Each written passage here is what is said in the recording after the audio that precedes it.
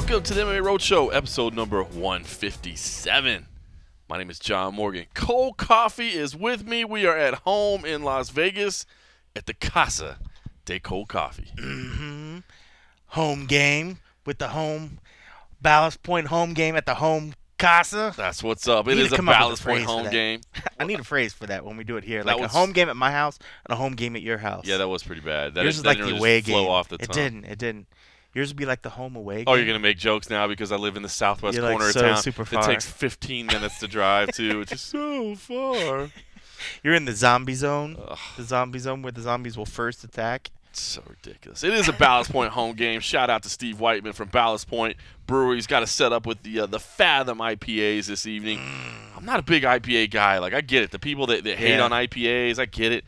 Man, Ballast Point, they do it right, man. These are just smooth drinking. It is smooth. 6%, nice taste, India Pale Ale. I do like these ones. The Fathoms are good, man.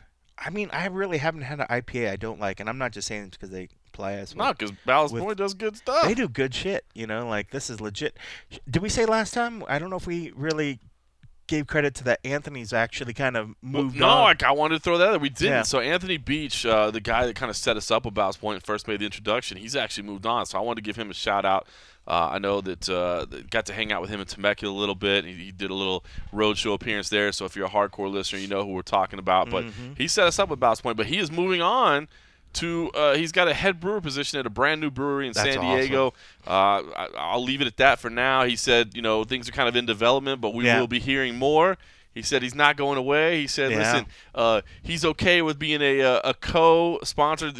Ballast Point, they don't have the exclusive. Yeah, they're not the exclusive frosty beverage sponsor of the MMA Roadshow. They will always be the first and the original. They are the first original, but it sounds like Anthony Beach may slide in as well with a couple of his owners. But head brewer now, he's doing his own thing. That's awesome. I love that picture that he had took a shot of all the like hops and barleys and all that sort of stuff, and I think it said like it was like 3 pounds, or it was like pounds that went into each whatever sort of batch. I'm not sure how much that equates to in beer, but it looked like a lot of product. And I think that was one of his things that he was saying, like, you're going to put me in charge.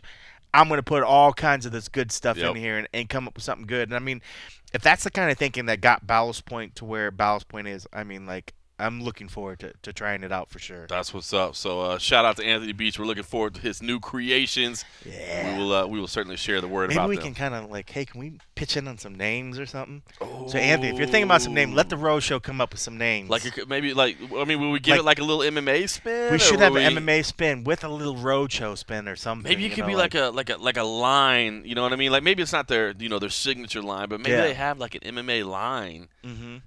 That we get to chip in on a little bit. Or maybe they don't let us do anything at all. They just handle their business the right way. Yeah. They're like, nobody's going to understand the Darce Choke IPA. So true. All right. So we're looking forward to what Anthony Beach comes up with. But in the meantime, get you some Ballast Point. It's some good stuff. Should also say, by the way, the MMA Roadshow this week for the first time brought to you by Dollar Shave Club. I've been excited about this. I'm not going to lie. Cold Coffee. Dollar Shave Club sent us a sample in the mail a while back. And listen, I know you as the heavily bearded Cold Coffee, probably not the one to speak on razors, but I do have to shave. And I'll be honest with you, I hate it because I'm kind of a cheapo when it comes to stuff like that. Like I don't spend money on a bar tab. I don't care. But stuff like that where it's just like a life need or whatever, like I hate spending money. I feel like you're getting to me, So I always buy basically like cheap razors, to be honest with you, at the store. And then I always just cut the hell out of myself. So Dollar Shave Club, they're like, hey, we'd like to send you some product and see if you're interested in working with us. And I was like, absolutely. It came in the mail, and it is by far the best product I've ever had in my life. It is legit. Like, the razor is good. And, even though, yes, right now I'm not really shaving my face much, but, my woman likes a shaved man. So there's other parts. Are you talking about the chest? Yeah, of course. Yeah, but just the chest. There's areas that, while you manscape, you need a good razor for. But honestly, Dollar Shave Club is an organization. Fortunately, they send you more than one blade, so you can test it out. But I was going to say, when you said that you were cheap on the blades, dude, I'm the worst. And I don't know if there's any other listeners like me. Like, you had told me that you usually you go like weeks.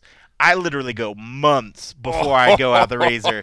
But, I wasn't even shaving all that much regardless. But, I'm the kind of guy that I'm like, I'll go downwards. Right. But then I'll go reverse and I'll go upwards and get the you know nice they shave. say to get it closer. I know some people say, "Oh, you're not supposed to do that," but how do you? Well, you can that's feel how it. you Yeah, get you can feel which way it grows. You know, you get in there. You know, you got to kind of do it. But dude, it's a good product. You know, and even Agent H was excited when it came because that's the thing. You know, this is not just something that just caters to the dudes. Yep. I mean, like everyone needs. And it's not just shave. razors. It's not just razors. Right. You say Dollar Shave Club, cool, but it's not just razors. They send you the shave butter, which is ridiculous. They send you the Dr. Carver shave butter is literally the best shave you'll ever get. I'm telling. And I know it sounds really good. Look, you're like, hey, John, you guys got a new partner. You're going crazy. I know sometimes we go crazy, but I got to tell you how good it is. So you know that I'm not just you know I'm not just lying. So listen, here's what they do. I'm just telling you, it's worth it. Dollar Shave Club. You should look at it. It's a Dollar Shave Club. Use /road. My man Cole Coffee could tell you about what they're offering, but I'm just going to tell you straight up, it's the best. It's the best shave I've ever had. It's the executive razor they send you. It's nice. It feels heavy in your hand. The blades, is sturdy. It's 5 blades. It's legit. It cuts close. Tell them what they can win. For a mind-blowing experience, join Dollar Shave Club today, and for just $5 with free shipping, you'll enjoy the 6-blade executive razor plus trial I said 5 size. blades. It's 6 blades. 6 blades, my man. You'll enjoy the 6-blade executive razor plus trial sizes of shave butter, body cleanser, and one wipe Charlie's. Everybody needs a good wipe, you know what I'm saying? You know what you need a one wipe for every Then now and keep the blades coming for a few bucks more a month. Get yours at dollarshaveclub.com/road. That's dollarshaveclub.com/road. That's a mouthful, but that's a mouthful of good stuff. This is one, I mean, granted, I've always been really hip to the Ballast Point and stuff, but Dollar Shave, this is legit. I'm very proud to have Dollar Shave on board. It's a wonderful sponsor. I'm glad to have them. And lastly, just the last thing is you don't have to go shopping. It just comes straight to you. Just comes to your house, man. That's what's up. That's all about. That's what you're all about. You got the food shit coming to your house. Dude, you get the only food time you leave your delivered. house is to go get the beer from the Ballast Point. Pretty much. And then to go to the airport. And that's to it. go work in the Dude, if I don't ever have to buy any Amazon.com. I was going to say Amazon everything. Prime where they bring everything in your house. I Amazon was just Prime literally now? about to use it. We need to get them Prime on it. now. Because if I can get them guys to deliver some cat food, because the cat's in the other room and needs some food, we need Amazon. If we can get that. But that's amazing. You don't have to leave the house for anything anymore. It. I don't leave the house for anything. Yeah. All right. Okay, listen, enough about that. But thank you. Happy to have Dollar Shave Club on board. Listen, let's talk about your day real quick. I mean, we're going to talk about everything that's going on, but let's talk about your day. I mean, What a day. What a day. I know if we're just being honest, I mean, fortunately, we got the Ballast Point beer to keep us going, but I know you're a little bit tired, man. You got up early. You flew out for the day. Mm-hmm. Went out to Hinoki and the Bird, I believe, is the bizarre name of the restaurant that has become kind of the home. If you have seen videos that we have, because this is where they do pretty much all these media lunches now, and I think it's because it's located right next to the Fox Studios. Right around the corner from there's the Fox Plaza, but the main studio is the big Fox Studios, legit, probably not even a mile down the street. So it's super. It was really kind of neat. I kind of fanboyed out, even though we didn't go, of course, onto the lot, but just being able to pass it, and Casey from Fighting, who was gracious enough to give me a ride back over towards the airport. Never heard of it. Yeah, never heard of it. It's just this small little brand. But he kind of pointed out some of the big, huge stage. Whatever you want to call them, the big stage studios where they build all the huge sets, but they also have some of the streets where they have the front stores and they look like houses, so they could shoot down the strips, the house, and it looks like the front, like they might be walking down a street. I only saw a little glimpse of that from the road, but I could totally imagine in my head if you're seeing any street scene of a movie and you just see him pull up front and it's a storefront or whatever. That's on a lot somewhere, So it was really, really kind of cool. So I kind of fanboyed out doing the whole California thing, It is pretty cool. I'm not gonna lie. It is kind of neat. When we did when I did the Bellator press conference, where I think you were somewhere else, and I did Bellator. Where they do it right by Hollywood. It was on the Paramount lot. Yeah. It was on the studio lot. So you walk through, and it is pretty cool. It is pretty cool. I mean, how can you not? I mean, I guess if you maybe work in that, but if anybody that appreciates movies, even if it's not maybe the lot where maybe some of your favorite ones, you just still understand. It's like the whole mystical dream make-believe world that we all love. Even as kids, I think we all used to make-believe and come up with stuff, but then at some point we grew up and stopped playing make-believe. But on these lots, it's like make-believe land. Whatever you can kind of come up with actually becomes these cool movies and stuff. So yeah, I get tripped out, but again, I'm a theater person. I'm a theater major, so I love that shit. Jazz hands. Now you can see the jazz hands because of the Mevo. All right, enough Shout of out that. to those streaming. All right, so that was really not the part of your day that I was hoping to focus on. Oh yeah, I guess there was some MMA stuff that happened as well. Hinoki and the Bird, the restaurant that you guys went to. If I would say, Which you guys, has really good food too. oh, Jesus Christ. If you guys have seen the videos with the green leaves in the background, that is where That's this is Hinoki done. and the Bird. All right, yeah. what kind of food did you have? Just what? So the chicken. they do Simon a told me like the fried chicken. chicken. I had to have the fried chicken. So they brought the fried chicken, and then they had like salmon. And I feel like I have to eat some fish because I don't eat enough. And everybody's like, "Oh, you have to eat fish. You have to eat blah blah blah." So they had salmon, and then they had little potatoes and some roasted like Brussels sprouts. The dessert was awesome. They had like this like homemade donuts with like maple sauce or something over them, and some other chocolate thing that I didn't touch. It looked super rich. And then they had like some beef. And it's funny because when I went over and grabbed, I had heard so much from Simon, like I had to eat the chicken, that I completely glossed over the whole meat thing. So when I sat down to start eating the chicken and the salmon, Casey sat next to me with some meat. I'm like, whoa, where's that meat from? But I already had like a plate of a couple pieces of chicken and salmon. And I felt like a fat ass going up there to get it. But I was like, bro, I got to get the meat. So I went back up with another plate and got some meat and brought it back to the table. But it was really, really good. So Hinoki and the Bird, that was legit. I mean, they really actually took good care of it. It's in a back little room where they set us up. And it's nice. I guess they just kind of let the UFC do their thing there. Like, they do so many of these. They're just like, oh, they're in your room. You guys are in your room in the back. I'm like, holy shit. They're like, this is just their thing. You know, it happens so often, you know. So Okay, now that we're was my talking day. about- Then I went home. Then I hopped on a plane and went home. I had fried chicken, and then I hopped on a plane and I went back home. Then I was like, hey, that's it. That was All my right, day. Well, Thanks for listening. was there anything at all maybe that also happened while you were there that you might have glossed over? I guess there happened to be the interim lightweight champion came by as well. Is that what you want to talk That's about? kind of what I was getting at. Okay, I mean, okay. not that I didn't want to hear about your sightseeing. It not was that I really, didn't want to really cool. hear about your lunch. I kind of wanted to talk about There's a really neat food club also the around guy the corner, with the gold belt around his waist. and not a fake belt. The real belt. He passed his belt. All right, so we're talking about Tony Ferguson. If we haven't been clear enough, we're not talking about chicken. We're not talking about movie studios. But we can talk more about chicken. If anybody hops on the chat right now, we will talk more about chicken. If you hop on and tell me you want chat, We'll talk chicken. chicken chat, we'll talk chicken. Chicken chat. That Chicken. sounds like the next podcast you're Chicken gonna lie. chat. All right, so Tony Ferguson has been kind of the center of attention the last couple days. You Yep. know, yesterday, of course, we sit down on a Thursday night as Working we out, always bro. do. I'm working out.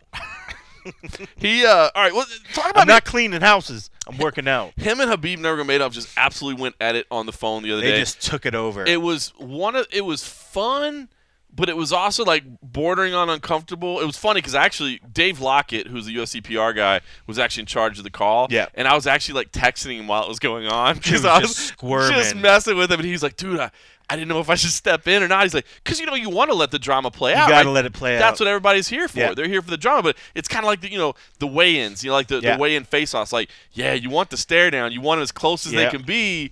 But you don't want them to push each other Yeah. and lose a fight. And the phone call's the same way. Like, you want the lines out. You don't want to shut them down. You don't want to Yeah. shut their creativity down. But at the same time, like, it was getting to that part. Yeah. It was funny because we were having an internal editorial team chat. And about 40 minutes in, I was like, I'll take the Nama Yunus recap. Because she couldn't talk about. I mean, She the said girls one weren't line. talking. Yeah. The guys were going at it. So he kind of picked it back up at the lunch, and you've got the whole archive Yeah. up on YouTube if somebody wants to watch it. We're going to play some of it in a second. We're not going to play the whole thing because it was about 40 Almost 40 minutes long. yeah. But talk about it, man. I mean, being around Tony Ferguson, it's interesting because, I'll be honest, and I've said this before, so I don't mind saying it. When he first came on The Ultimate Fighter and we were doing interviews with him and stuff, I didn't like him. I don't mean that disrespectfully. I didn't like him as an interview, not as a person. I was gonna say that's it. Not as a person. It's the same thing like when we used to have to deal with while I was still UFC when we had to deal with the Diaz brothers. Right. Love the dudes, love what they do, Amazing. but when it came Tough to like interviews. fight day, you're like, oh, this is gonna be like pulling teeth.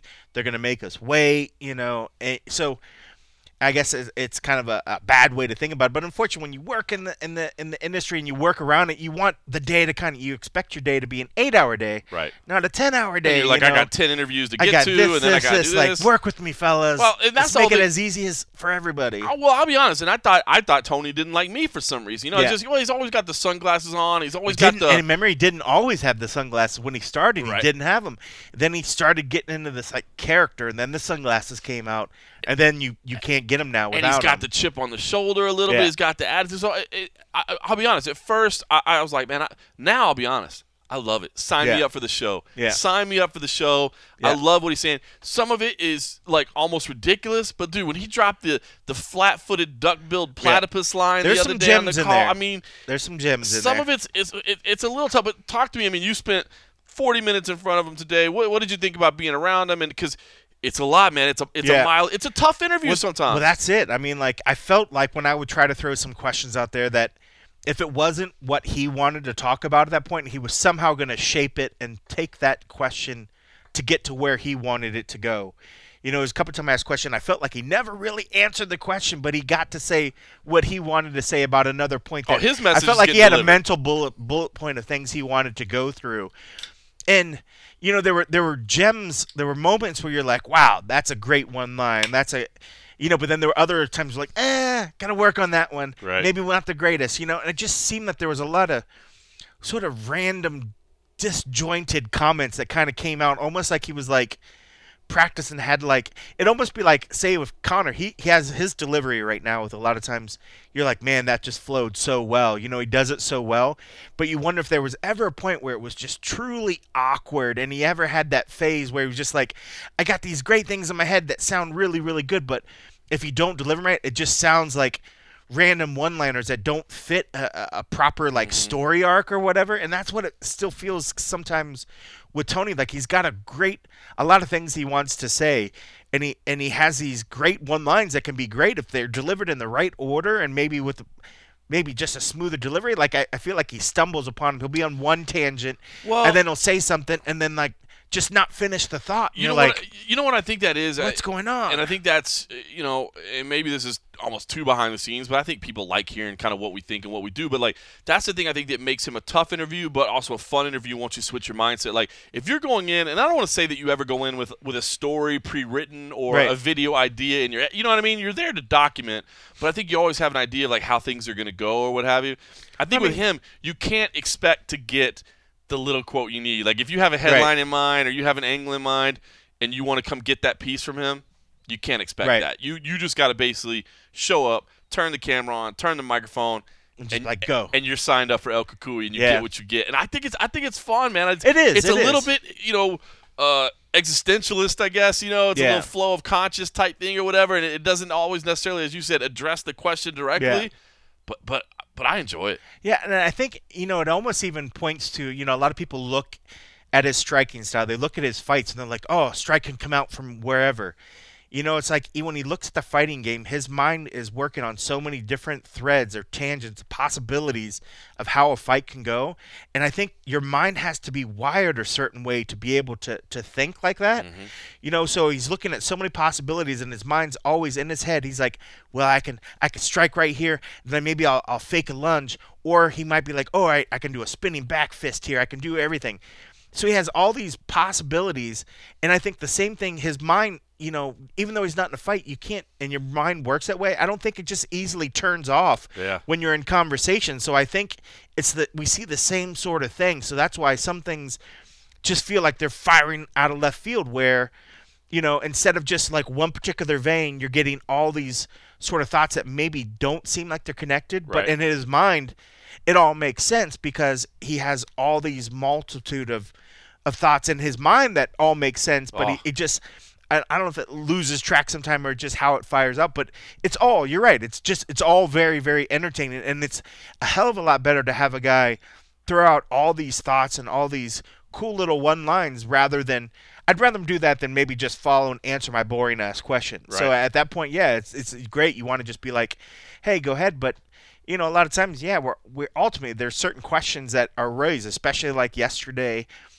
questions come up with the discussion that happens, and you're like, all right, well, let me get you to talk a little bit more about that. But if he doesn't want to talk about it, he's going to go on and talk about what he wants, and it makes it tough to kind of have follow-up questions when somebody's, on an agenda in their own mind of these things, I'll tell you what. But it went long. It went longer than I thought it would. As being a guy that has stood in front of him with a recorder in my hand, it's almost hard to process what he's saying so fast. You said like having a follow-up question and having – it's almost hard to like process everything Yeah. he's saying until you go back and hear it a second time or hear it a third time, and so it does make it hard. So here's what I want to do. Like I said, if you want to hear the full 38 minutes or you want to watch the 30 minutes, and by the way, shot beautifully, fantastic video. The colors are sharp, the lighting is amazing. Those leaves in the background really popped. They pop in the back.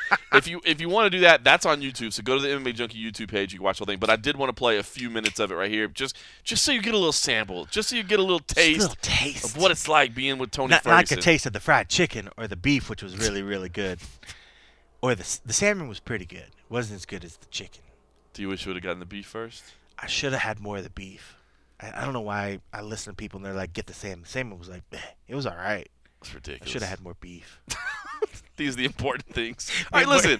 While we debate chicken versus beef at Hinoki and the Bird, check out Tony Ferguson. Get a little feel, a little taste of what we're talking. You might have heard some of the phone call the other day. The connection was a little tough.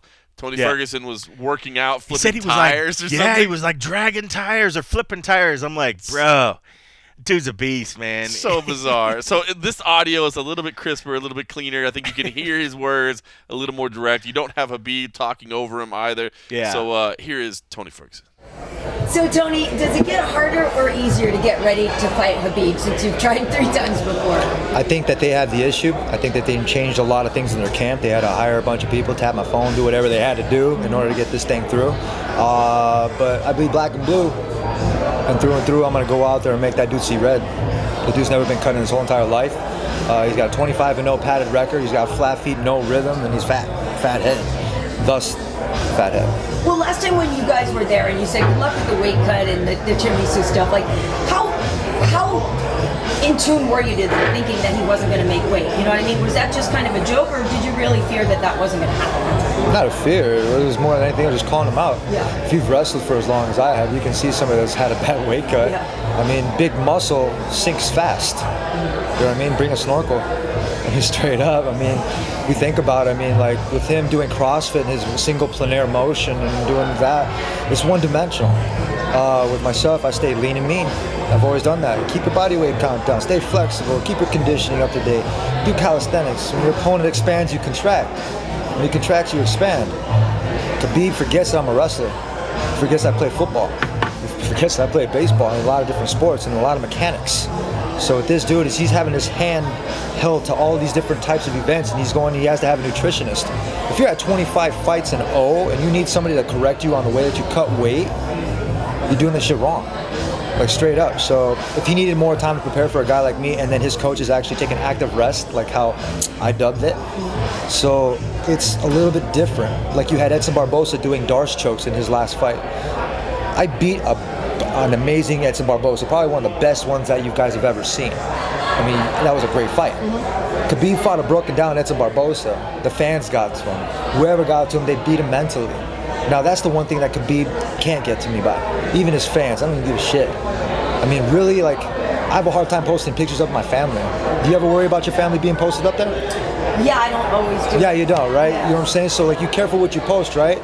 But anytime I post them, I had to stop and take a look at it. I'm like, you know what? This is America. They ain't gonna do shit. Right? So, straight up, I have to kind of, like, have that confidence. And when I bring that confidence in there, I'm Mexican and I'm American.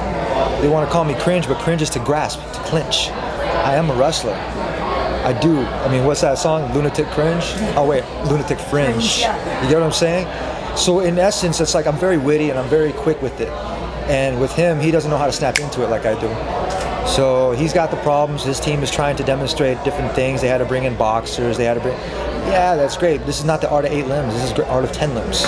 But you know, with the wrestling, a lot of people will say, hey, Kevin Lee took you down. And Habib, I had to get my black belt somehow. And Habib is better than Straight Kevin. up. So they're going to say, how can you defend Habib when Kevin was able to take you down? It's USA Wrestling. I mean, we're from the same alma mater. So I already knew he was going to be highly aggressive. He's going to want to take me down. I wanted my black belt. What better way to get mat time? Well, plus you don't necessarily fear being on the ground, right? You feel good there. If I want to be. Yeah. You ever seen a turtle on his back? I'm Casey Jones.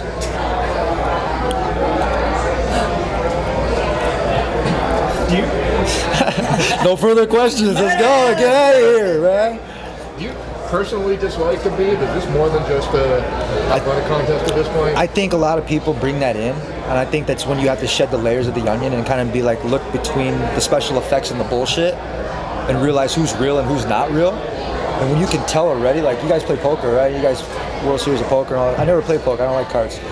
But what you could do is judge a good character by their personality. Khabib's not such a bad guy, but he surrounds himself around people probably stuffing his head full of bullshit and this and that. I used to have that. I used to be a knucklehead. But when I shed all that light and I quit doing this for likes and retweets is when I saw my numbers skyrocket. There's no bots on my shit. That's real people, man. With real work, like hard-working jobs, doing their thing, living day-to-day life with their 9 to 5. So when I train like I'm doing my 9 to 5, and John Jones is like, oh yeah, it was an easy day for you. I had a calm day. No, dude, a calm day for me is what? Doing 3 sessions, a conference call, and an ice bath. Working out while I'm doing my conference call. You guys heard it. That dude didn't have one chance to talk. Same way he ain't gonna have one chance to do whatever the frick he wants to do inside that octagon. You wanna close that distance? Go ahead. I don't have to punch you. You guys gotta forget, man. I throw people, and when people disrespect me, I used to throw them in their coaches. That's hard. Like Josh Thompson, he disrespected me. He stepped over my fern. I laid it down. He wanted to disrespect me, he got cut. Kevin Lee was from my alma mater. I didn't want to hurt him. Landon Venata, he's a kid. He needs to go on and grow from this. So I don't want to hurt the kid. You heard Khabib say the same thing to Michael Johnson, but he beat a broken down Michael Johnson. He beat a broken down Edson Barboza. Edson Barboza, I took that from him. He was doing my move in his practice and his embedded. When you see something like that, that means it's what's flattery, man? That's what, a copycat's the best form of flattery. So when their coach Javier Mendez is saying active rest Sundays and doing this, they're trying to take a page out of the book. That's perfect, baby. Because you know what? I got you. Hook, line, and sinker. When you're going through the pressers and you're having a back and forth with Khabib, how much? It seems like you're having fun. Like, are you having fun in the back and forth? Back and forth with Khabib and the engagements and everything like that? I enjoy it. I mean, do you guys enjoy it?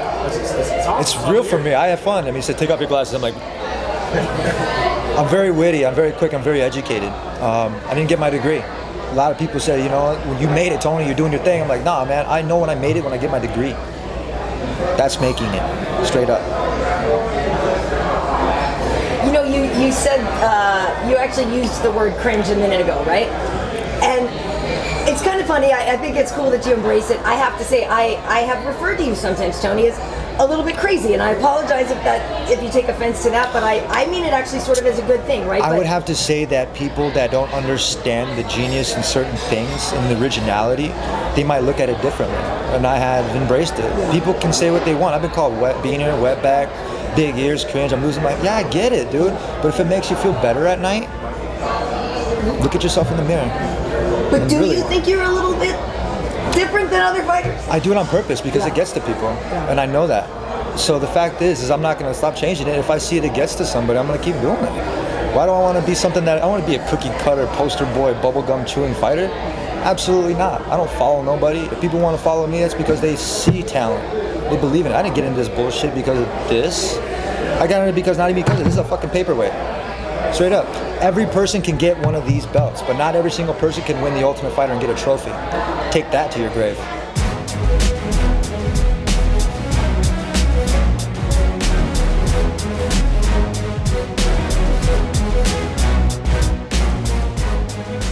So that's El Kukui, Tony Ferguson, just delivering the way he does. Like I said, I like it. I used to find it difficult to deal with, but I love it now. I like the show. And, of course, I mean, that's not even touching on his fighting style. This fight, man. Yeah. I mean, to me, there is no better fight right now that I can think of. I mean, there'll be some that get announced. I'm like, oh, yeah, but, I mean, this is a fight. The styles of these two mesh perfectly. Yeah. Their rankings mesh perfectly. I think the fact that we've been on the cusp of having the fight so many times and then didn't have it, maybe that adds. This is the fourth time. This is the fourth time they booked it. 2015 was the first time it was supposed to maybe happen. I'm pumped about this, man. Are you? Yeah. Are you? I mean, just even for when it comes to what it means for a division. You know, this would be it's more exciting. I'm more excited for something like this as opposed to like Tyron fighting Rafael dos Anjos, even though that's an important one for that division, means a lot. I mean, it's a proper championship fight. But this division's kind of been one. It's been kind of feels stagnant for a while, even though there's these great fighters that are working up doing this thing, but with a champion that's not fighting in the division, this interim title stuff that's been going on. But this is a legit, and I think the fact that this is a fight we've been waiting to see the answers to a lot of questions for so long, is Tony going to want to go onto the ground? Is his confidence on the ground going to get him in trouble? Because we see when Khabib gets on top of these guys, it's an oppressive wave that just doesn't pull back. Tony cannot be willing to go to his back, and that's sometimes the thing. That's sometimes the he's problem. willing to go there. And I wanted to ask him about that, but I kind of held off because we started getting long. But I wanted to kind of ask, but I didn't know how he would take it.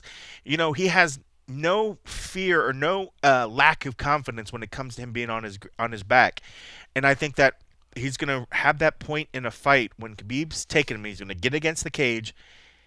I almost feel like he's going to want to drop down and try to pull guard. Yeah, he does those Eminari rolls. He does, he'll pull guard. I don't think he can do that here. I know, and he's great off his back. Right. But you talk to people that have trained with Khabib, and they're like, listen, you do not catch this guy. Even in practice, you don't catch him. It's impossible. Right.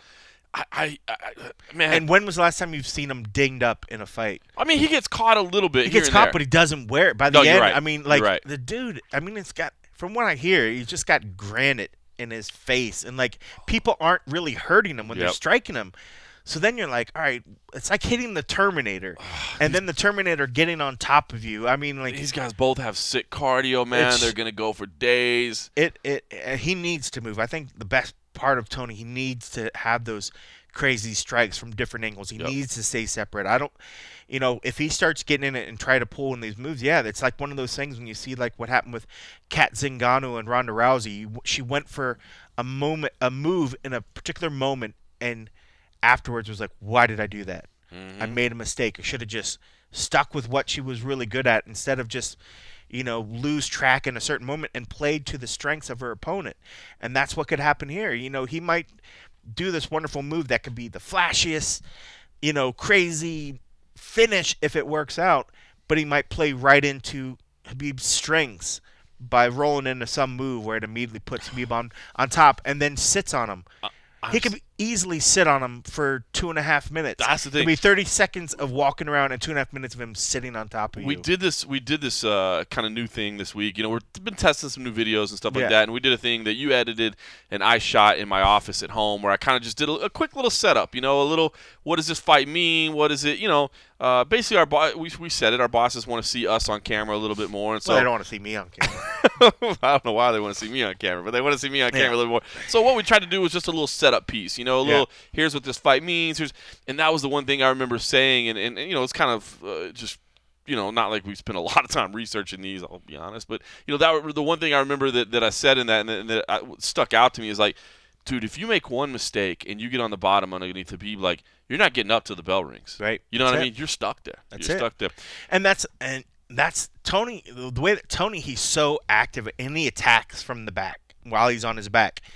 So in his mind, while he could be throwing up moves, then it comes down to a judge that he sees that as an active defense or being offensive in the back. Is that going to get him? It's just and judges hardly ever reward that. It's hard to get a judge to give you the nod when you spent the entire time on your back. It'd be one thing if you went from submission to submission, like deep ones, like either an armbar where the person on top is fighting for a minute to get their arm out, or if you're going for a triangle and they're spending a lot of time. But that's going to be tough. We haven't seen anybody be able to do that to him. If you're rotating from ankle to arm to arm to ankle, but then they might be like, oh, okay. We'll but see. if you're just defending and you're underneath and you maybe throw up one or two, submission attempts in 2.5 minutes, it's not going to go in your favor. Should say real quick about Khabib, and we'll talk to him next week, of course. God, this card is nuts. I can't wait to get this to is Brooklyn. a sick card.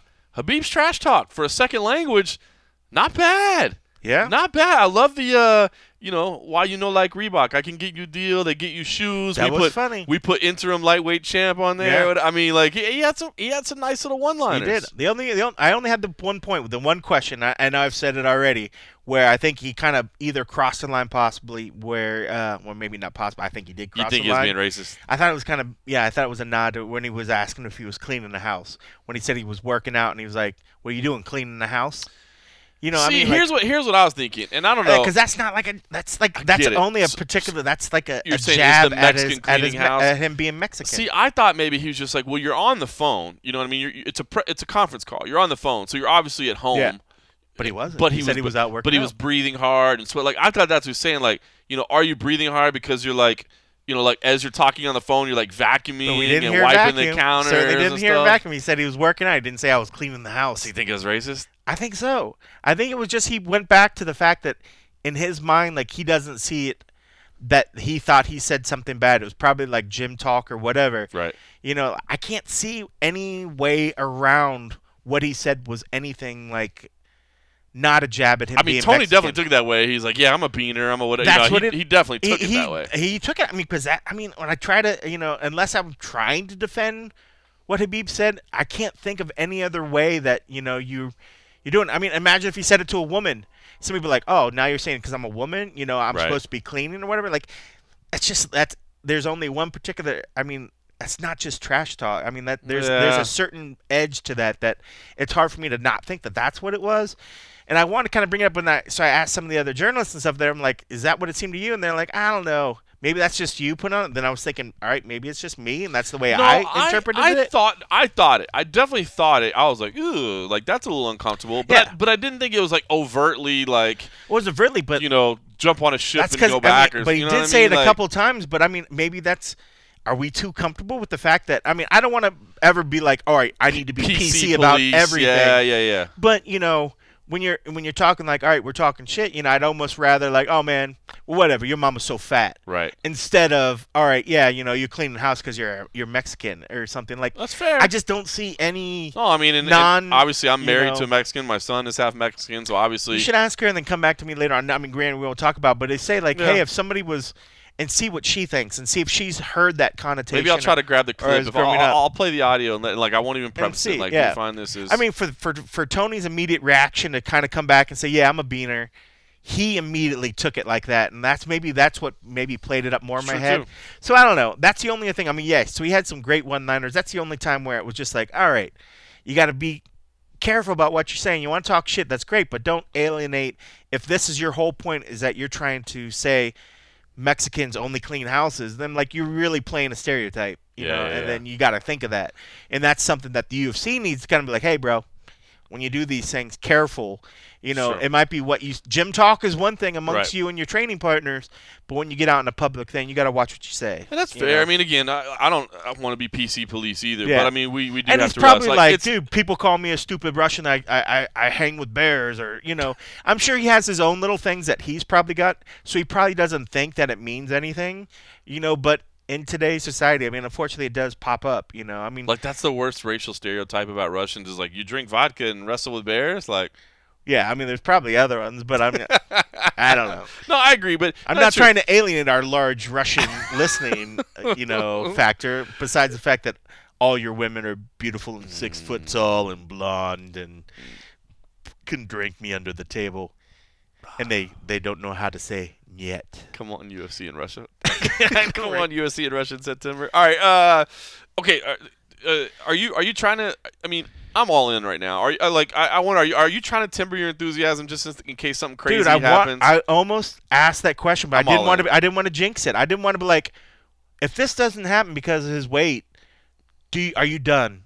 You know, I mean, like, yeah, right. what if that happens Dude, again? if that happens again, you just go like, dude, this fight's cursed, and you never do it again. Right. You know what I mean? But at Under that any point, you got to think circumstances. that does something to the UFC too. You know, like somebody had brought that up, and maybe it was in the conference call, and I wonder if that's the UFC kind of tempering the fact that this was supposed to happen and didn't happen. They were asking and brought up, do they think that it wasn't getting the promotion that it should have? I thought that question was bizarre, to be honest with Yeah. you.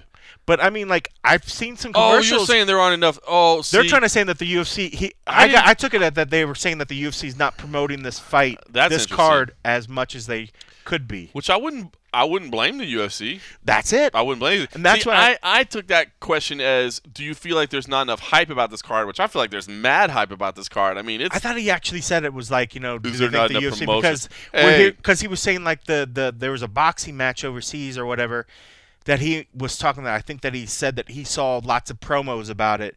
He's like, but I'm not seeing anything about this. Are you feeling that the UFC is doing enough or not doing enough or whatever?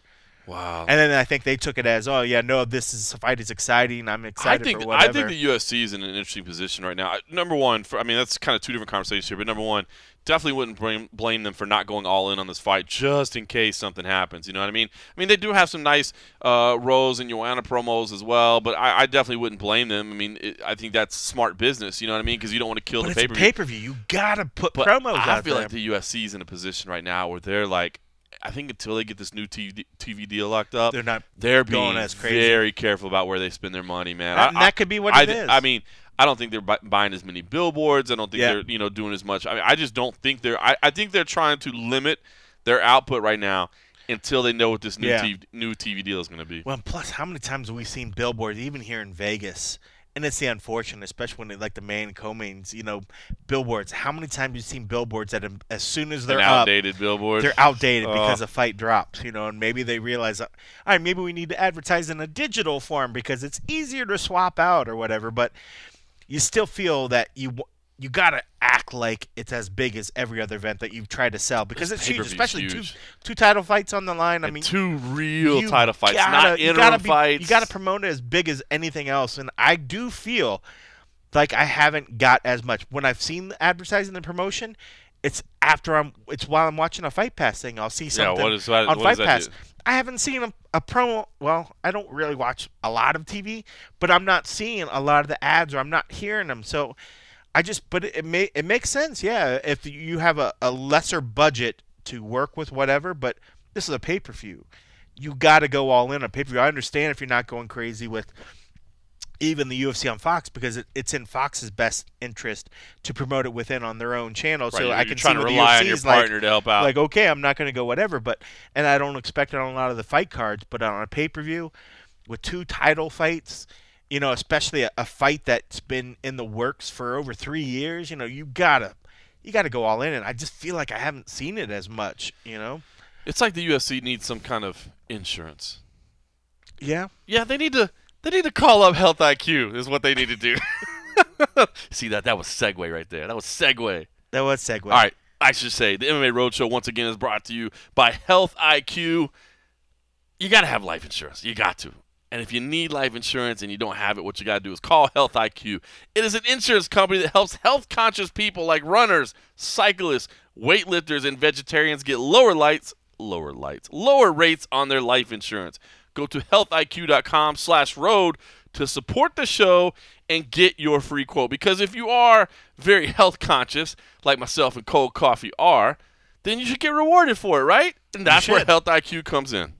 It's all about better science, guys. Health IQ spent years gathering the science and data to prove the health conscious deserve lower rates. Over 1 million people took their Health IQ quiz and formed the basis for the scientific analysis of the relationship between health and health knowledge. I mean, it makes sense. They took all the year's data and science on the health conscious to the top carriers and partnered with them to get the lowest rates on life insurance for the health conscious. Health conscious people like ourselves. I actually went to the gym yesterday. I don't want to talk about it. Health IQ can hook you up with lower rates by taking a few lifestyle quizzes and submitting actual data like race results, Runkeeper. There's no way anybody that's listening to us has Runkeeper data. They might. Like your boy Brian. Brian in the UK. Brian runs marathons. Brian Boyle. Brian's got some. He's got some data. You reach out and they take you on a journey, learning about your lifestyle and your choices. It's like getting good driver race. If you're health conscious, they'll help you with the underwriting, so everyone understands the specific stats and information. They know more about you. To see if you qualify, get your free quote today at healthiq.com/road or mention the promo code ROAD when you talk to a Health IQ agent. Speaking of healthy, let's talk about Joanna Jędrzejczyk. She is looking healthy. We've talked about the main event of UFC 223. Let's talk briefly about the co-main event. It's weird, right? Not like having 2 weeks to build up to a fight, 3 weeks to build up to a fight. I'm ready for a fight. I know people say there's too much UFC. There's too much fights. I'm ready for a fight, man. I'm ready for a fight. All right, Joanna Jędrzejczyk. I totally get it, what you're saying. looking healthy, man. She's posting things that the weight is coming good. That it's not going to be an issue. I'm excited about this, and I am torn on this fight because Rose looked so damn good last time when they fought. Yep. And Joanna, I thought, was being just weird the whole week, to be honest with you. I was like, there's something not right about her right now. And we saw what happened, and the results were amazing. Rose Namajunas looked phenomenal, and we've always felt great about her potential and about her as a fighter. We didn't think she was going to knock out Joanna Jędrzejczyk, but looked phenomenal. So I'm excited to see that Joanna looks good. I'm excited for this rematch. I'm torn on trying to break this thing down, on trying to handicap a winner or whatever, because you don't want anybody to make excuses, but I think Joanna probably did have a pretty horrible weight cut last time. I mean, that's what we heard all week long, around her. Well, that's what they said. So I don't know. How are you feeling about this? Because, I mean, you can't – this is such a weird situation to me, right? Because we just saw this fight 5 months ago. We just saw this fight. We know exactly how it went down, right? Yep. And now they're rematching right away. So we've got the same data to work with, right? But man, if you look at everything that Joanna did leading up to that point, not that she blew everybody away. I mean, she had some close fights with Claudia Gadelha. I mean, there were some good fights. But she was very dominant the whole entire time. Dominant.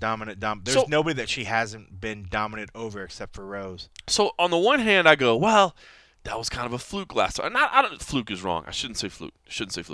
I should say there were extenuating circumstances. There was additional information. There's other things that factored into that result.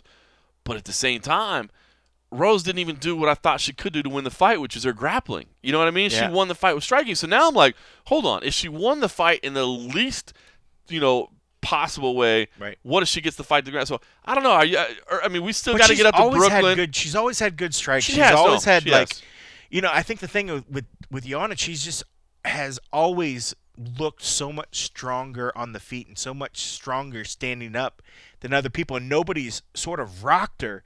And Rose rocked her right from the get-go and immediately just set the tone. She went in there with a serious chip on her shoulder, and I have no idea, or I have no reason to doubt that she didn't stay as focused. Rose has never struck me as a person that takes training lightly or takes any fight lightly. Mm-hmm. She doesn't take the fact that she's made it to the top. She's made it to the champion, and she's not going to take anything lightly. In every video I've seen of her training, everything from, have you seen any of the videos of Pat throwing tennis balls and she's hitting them back and solid, right? Legit. It's one thing when people throw a tennis ball and they're like, oh, I'm going to dodge. Now bring me the pool noodles. Right. She's beasting out on this stuff. I mean, I have no reason to doubt that she's not going to do the same thing. And even now, I see Joanna. There's glimpses of. I don't feel like she was ever in any bit humbled. She doesn't. She feels like she made some mistakes, but just writing it off. She's just writing it off. She's not giving Rose the credit for what Rose did to her that day. And I think if she goes in there, she's in a sense carrying the same whatever mindset that she went in the first time. I just don't know if she corrected enough things or is giving enough credit to how dominant Rose was. Like you said, we didn't even see the strongest part of what we all have come to think is Rose's strongest features.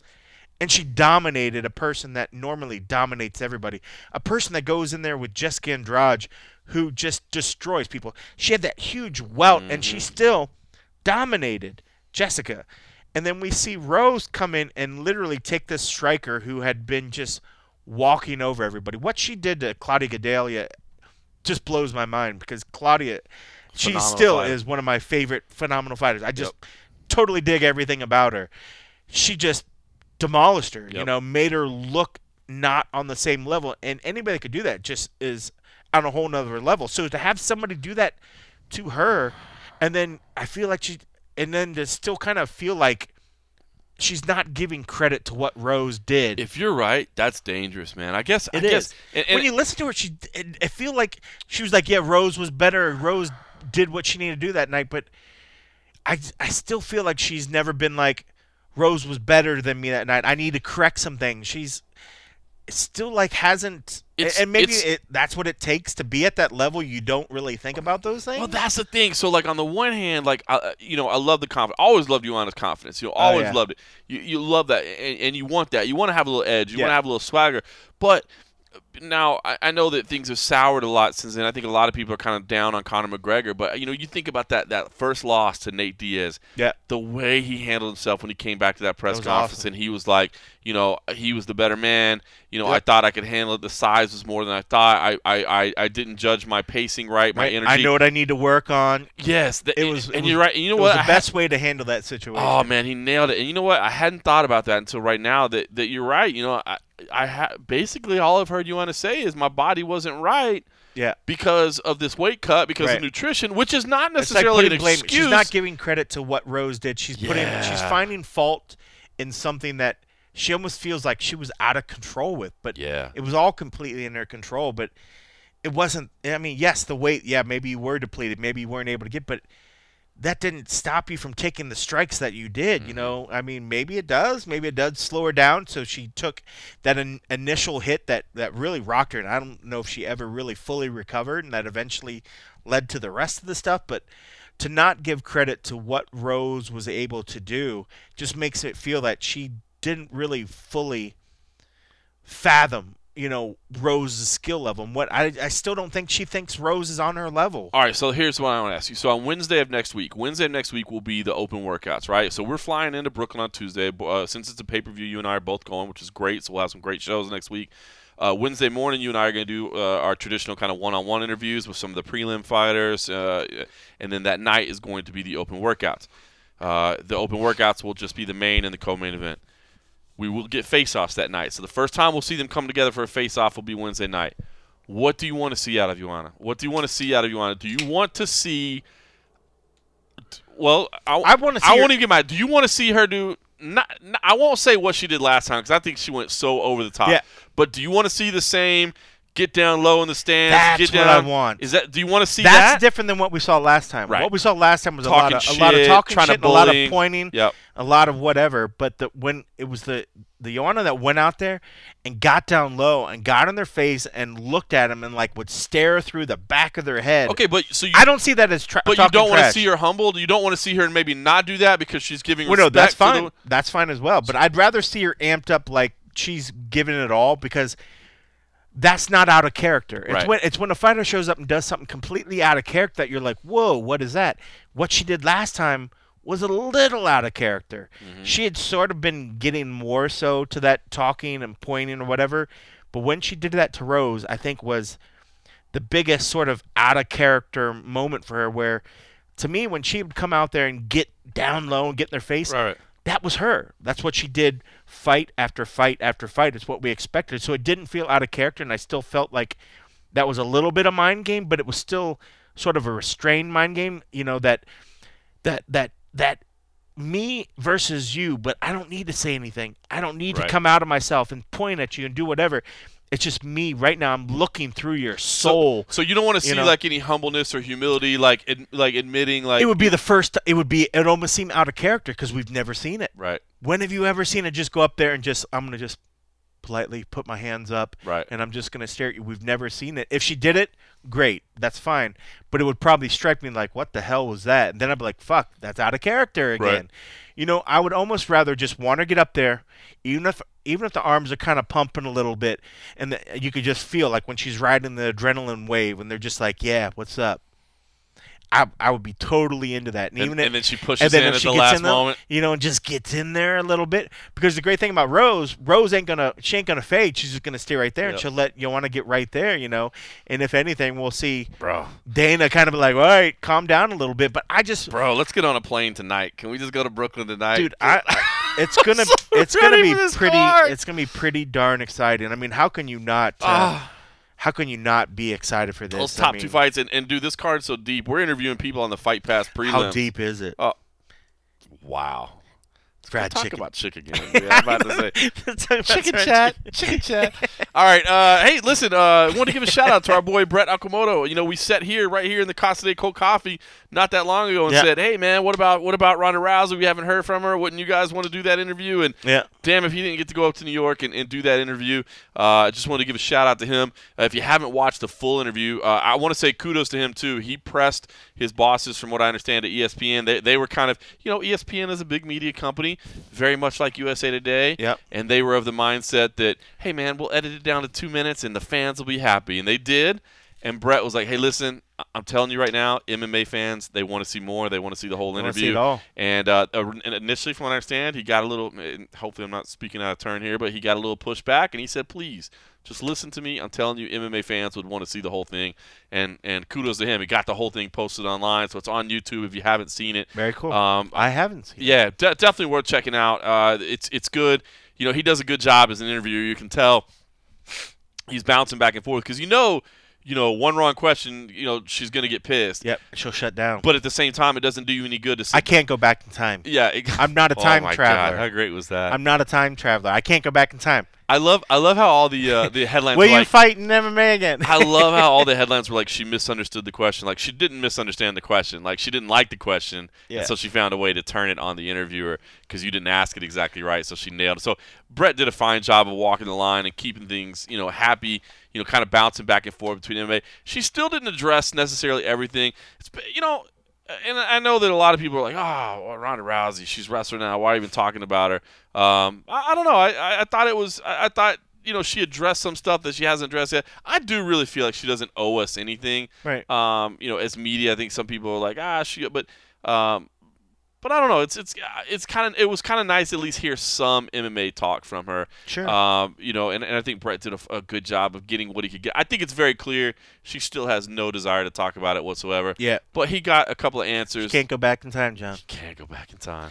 I wouldn't mind talking more about the wrestling. I'm trying to watch more wrestling now. So I started following on the social media stuff. I started following like the New Japan, and I started following. I tried to the Ring of Honor and the WWE. I tried to watch it. I feel like some of our audience. I feel like a lot of the junkies out there watch this stuff. It is entertaining. I'm not hating on anybody for watching it, but. I just feel like if you try to talk about pro wrestling on the MMA Roadshow, I'm finding a new producer and a new but co-host. I feel like a lot of people, especially MMA fighters, now we're starting to see them cross over. We're seeing fighters go over and interact. So I mean, like, it's good. The world's, and especially the fan base, actually, regardless of whether you're a pro wrestling fan or not, there's very physicality to it. There's a lot of, granted, it's scripted. There's a lot of stuff, but right. I love that New Japan shit, man. It's pretty cool. You're watching like a 45-minute scrap, like regardless of script or not, how do you even keep track what they're doing in their bodies? But whatever. There's a crossover. There's definitely a crossover between the fan for the base. Judges, man, that's tough. They gotta how can they even possibly? The ref has a real hard job, especially when he decides whether his count's going to be quick or whether it's going to be kind of delayed in between the 2 and the 3. Someone's got to figure out a way to stop the interference with the referees, man. It's just or somebody's got to find a way enough for wrestling talk. Enough for wrestling talk. To like, how can these tables just somehow end up in the perfect spots outside the ring? Somebody's got to be better at taking care of the tables.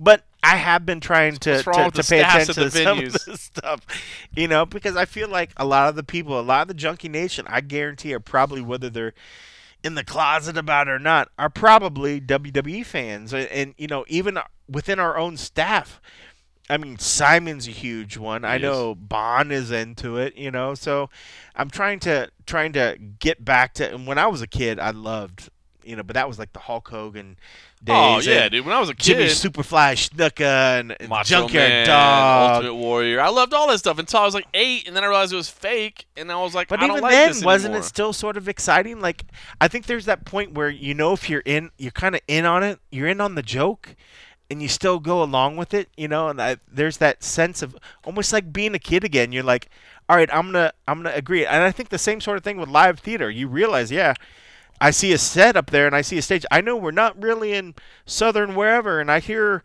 this guy yell Stella. I know he's not really thinking he's in New Orleans or wherever. There's No, listen, I will say this. Like, I'm not a pro wrestling hater. Like, I would say. You sound like a hater.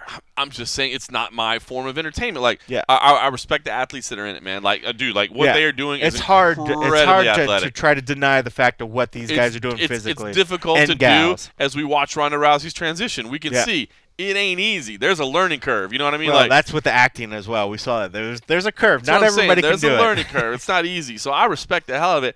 I don't know. I guess if I'd rather see a fight. You know what I mean?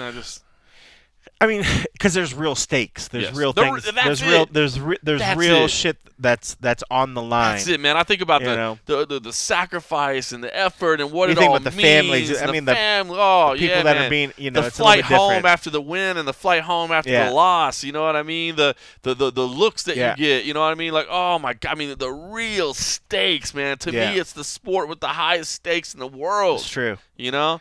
That's why I love it. Doesn't highest of highs, the lowest of lows. Lowest of you know? lows. All right, a couple of things. UFC Fight Night 130, Liverpool, England. We don't know if we'll be there yet. We're hoping. We have a meeting with our bosses next week. When you say we, you don't obviously mean well, obviously me. you won't be there, but Why won't I be there? because we have. I should be there. Okay, well, I we'll should be talk there. about it. I'll bring it up. Yeah, right. We do have we do have Abby Subban. It is interesting though. That's an interesting week. We talked about before, but Bellator's on Friday night. UFC's on Sunday night. Where's Bellator so, at? London. Oh, interesting. Same weekend there in England. So Maybe I'll go cover Bellator. that might not be a bad idea. A good Yeah. free trip over to London. Yeah. Cheerio. I got a date with the Queen. You know what I'm saying? What's your other go-to phrase? What's all this then, or what? Oh, I thought it was the Whole chicken. well, not that one. The whole my chicken go-to. at Nando's. That's my go-to phrase at Nando's. I thought that was like, Abby's finally been stepping up his game. He's been sending me some whole chicken pictures. yeah, but it's to feed his family, Is not it? just for him. Ah, son of a bitch. I thought he was stepping I it thought up. we'd at least get a hello, governor. Hello, governor.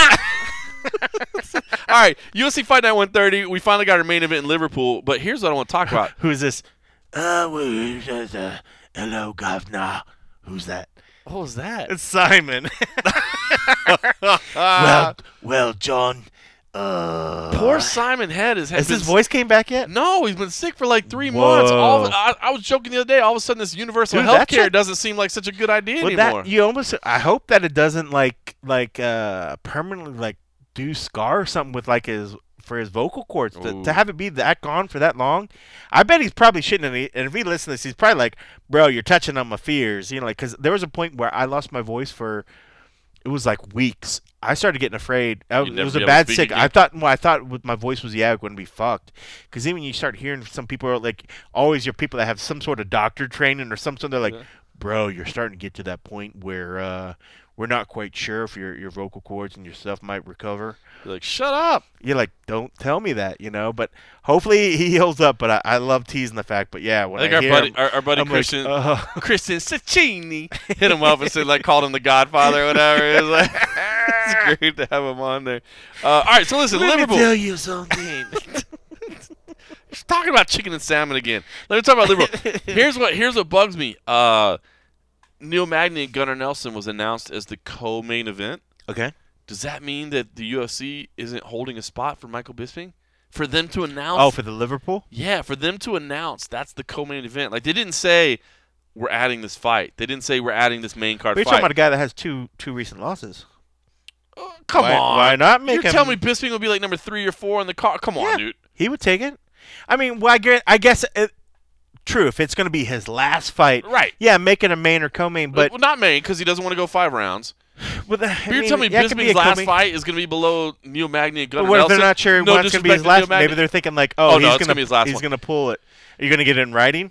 No, it's You going to be think his he last put fight. it in writing? Well, here's what scares me is I've actually heard that behind the scenes there are people telling them don't take another fight. That Yeah. You've got plenty of money in the bank. Well, And we've these are been people, saying that for a these are while. People, I mean, people that are close to him are saying, listen, don't People, fight I again. guarantee people for a while have been saying don't take another Right. fight. Ever since his eye took some serious damage, probably fights ago, I guarantee people in his inner circle are like, bro, you don't need to do this, you Yep. know? Especially with the broadcasting gig. He has no need for it unless it's just finally signing off and just be like, all right, my athletic days like this are done. Dude's set up, and if anything else, you don't want to ruin that, like say if he took some physical damage that could affect the eye, maybe re-injure it, and then he can't read a teleprompter. Then what the fuck do you do? I mean, that makes That's it a fair very, very point, tough. But I get it if he wants to, have one last go or whatever, but I I hadn't even thought everything about that. that's pulled from him, and the dude, he's such a fighter. He has that fighter spirit, and I think that's why he's been able to do what he's done for so long. That somebody almost has to pull the rug out from him. And like you said, if they're saying like, yeah, this is the last time, because he might say, all right, this is my retirement. And then in 6 months, he was like, all right, one more time. How about one more Right, time? How about one right. more time? You know, at some point, somebody's just got to close him, but enough's enough. You know, you have more to lose than to gain. And I mean, at this point, it's not a title run. You've had the title. You've made enough money from what it sounds like, and you're doing good. What more do you need to prove? Unless it's just being able to just hang your hat and say, "All right, I had that itch. I just scratched it one last time." I was fortunate enough to be in Shanghai for what is, as of right now, his last fight. And it was cool. I got a chance to interview him. I got a chance to do a one-on-one interview with Michael Bisping and talk to him. And he's because a lot of fun. Oh, he's so a lot of fun great, fight man. week. He's such a good dude, and we had a fun interview together, I thought. And then the fight obviously was just, I mean, it was heartbreaking, Yeah. and I love Kelvin Gastelum, you know what I mean? So I don't want to disrespect Kelvin Gastelum, but it was just like, oh man, just kind of let the air out, it was hard. And so I would like him to get that proper send off in England, But even then, not in who could he Shanghai. beat? Like, Well, that's there's the problem. no good opponent for a send off at this point. There's nobody really that's like, all right, this makes sense, and this will be the great one. Because if that's the case, you want to give him a puff, just somebody that can barely fight, so that he has the most dominant final fight or whatever, and you want to have a send off. I mean, I love him fight week because I think what he brings so much excitement to it. He just his shit talking is on another level, and his excitement. He finds a way to get under the skin of his opponent, but he does. Nobody makes sense in my head that would be the best. That's right there. The best one. I always say this is what I really feel about Michael Bisping. I remember there were so many times where they just announced fights for Michael Bisping, and I'm like, whatever, I don't even care. And then by fight week, you're like, oh, this is amazing. It's gonna be awesome. And the best one ever was when he fought Vitor Belfort in Brazil, and they did the media day face-offs, and he got in his face, and he's like, Jesus isn't real. And I was just like, that is some next level Michael Bisping trash talk right there. Jesus isn't real. I mean, look, he doesn't want Rockhold. He doesn't want Belfort. Who else is there? I mean, like, let me pull up the middle. There's not a lot of fights that make sense. There like for isn't. me, I was He's like, throw me some names. I was pushing for the Masvidal fight because there is beef between them, but he says he doesn't want to come off like an asshole, and then I mean, Masvidal it's exciting. Like, both of them would really want to go they in would there hype the fight up, smash each other. And Masvidal is a former lightweight. I'm not saying he doesn't hit hard. I'm not saying he couldn't knock out Michael Bisping, but I'd feel a lot better about Michael Bisping, who has fought at light heavyweight, going against Jorge Masvidal, who has fought at lightweight. You know what I mean? Like, I'd feel a little bit better about that in terms of the power. I mean, I'm not saying that he couldn't piece him up. He could, but I don't know. So I want to see Michael Bisping fight on that card. I agree. There's not a lot of matchups to me that stand out, but Brunson I want to does see an him. excitement. Branch, I mean, I'm not excited to see him fight Uriah Hall. I mean, like, look at the other guys. What about Lyoto light heavyweight? Machida? What about light heavyweight? Does he even want to go up? Well, yeah, because then he wouldn't have to cut. But still, he's going to be fighting guys that have been used to fighting big, strong dudes. I know. I heard somebody say, I was talking to somebody behind the scenes basically that suggested like a neat fight might be Jimmy Manoa, like an all-English fight. And I was like, say, that's the Jimmy Manoa hits hard, though, man. That's the only name that I could, if there was somebody that. But, dude, he hits hard. He does, but he's had, what? Is he on 2 losses or just 1 loss? Yeah, no, 2. It makes sense in that sense. You got 2 guys coming with 2 losses, but there's no anything there. I mean, like, yeah, that's what you want Bisping send-off to be? It's like, And then what? I mean, it's just it's a tepid fight. If you're Manoa, why do you want to fight the legend from your country? Well, I could see it in the fact that because then he could tick mark off. I mean, like, I think anybody fighting Bisping, it's a check mark. But I feel like everybody former in England, champ. But I feel like everybody in England has so much respect for him. Like, you know what I mean? It does. It's not like America where you have 500 guys on the roster. You know what I mean? Like, this is a guy. This was the pioneer from your country. True. But I think that probably they also look and say, like, this is like me. You know, it's not like a Canadian or somebody's like, oh, I don't want to fight GSP because he was great for the sport. You know. I think I bet most Canadians wouldn't want to fight GSP. Well, Canadians probably don't, but I guess not talking Rory because obviously they were partners. But I bet, I mean, dude, if there was a, I don't know. I just see him as. You think Patrick Cote would be like, oh, fuck that dude up? I think Cote. Oh yeah, for sure. Just for the fact that who wouldn't want to hang their hat and say I beat the guy that was probably greatest at one point.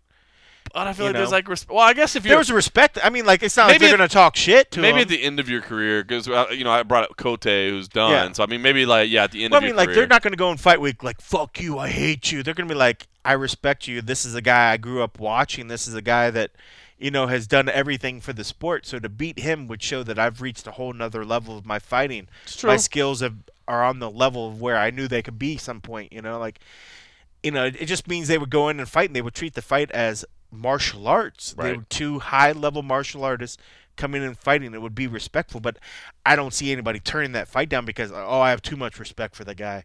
I got too much. I just can't throw a punch at his face. I can't take that big paycheck. No, that's not for me. He's done too much for the sport. Like that's not going to happen. Like You might be right. that's a lot of money, but I don't know. Just for the whole man and what it just doesn't excite me. It makes sense if you had two guys that are really trying to fight and fight for the top of the division, but that's not what we're talking about here.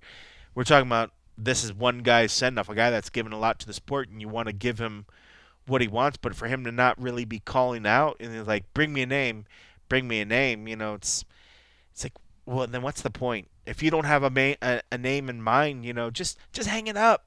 You've done amazing things for the sport, but if you're not excited, if you don't have your own checklist of fighters that you want to be your send off, don't leave it up to somebody else to be like, all right, pick me my last one, because then I almost feel like if he does win, then he's like, well, I just took that last fight. It's just a fight. There's nothing symbolic about it. If he's like, just send me some names. You're hurting my feelings, but you're making sense. I mean, I don't know. I want it to be a great fight. I mean, I love what Michael does, but I mean, I don't need to see him fight again. Not like I'm trying to retire the guy, but unless it means something for him and has something he wants to tick mark off, then you're just doing it to get beat on one last time when you don't really need to do it. If it's not going to do anything for your legacy, or it's not going to better you in some way, then what's the point? Unless you're just trying to go for money. And if that's the case, all right, fine, whatever. Just call it that, and let's not make a big deal about it. Money. Well, then let's not make a big deal about it being your retirement fight. If it's just a fight and you're just going to take whatever random names and just pick one out of the hat of suggestions, then it just feels like you're already cheapening the fact that it's your retirement fight. I'm just like, at least call out somebody, make it big. Maybe outside of his weight class, pick something. But I want it to be something that means something rather than just one last fight.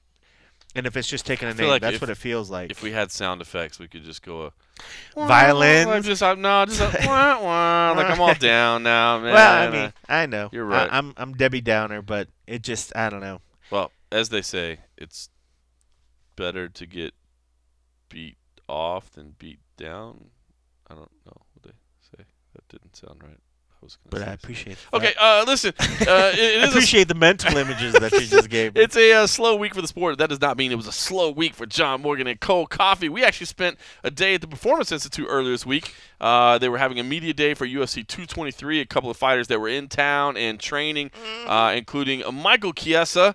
Got a chance to sit down and speak with him. Again, we've been begging the UFC to give us more access to the athletes at the Performance Institute. Hopefully this is a nice step in the right direction. If a guy's going to be here in camp, they're in town, why not give us a few minutes to go talk to him and get some highlights with him? So Michael Chiesa fights Anthony Pettis at UFC 223. Again, this is this card, literally, it's one of the most stacked UFC events ever, man, top to bottom. I have no problem saying that. The name recognition in the fights on this card are ridiculous. Michael Chiesa versus Anthony Pettis is a key lightweight fight. We had a chance to talk to him about a number of things, kind of leading up to it, what it's like bumping into Kevin Lee at the Performance Institute, how his training's going, what he thinks about Anthony Pettis, what he thinks about, what his future holds, and figure we might as well play that for you. So here is Michael Chiesa.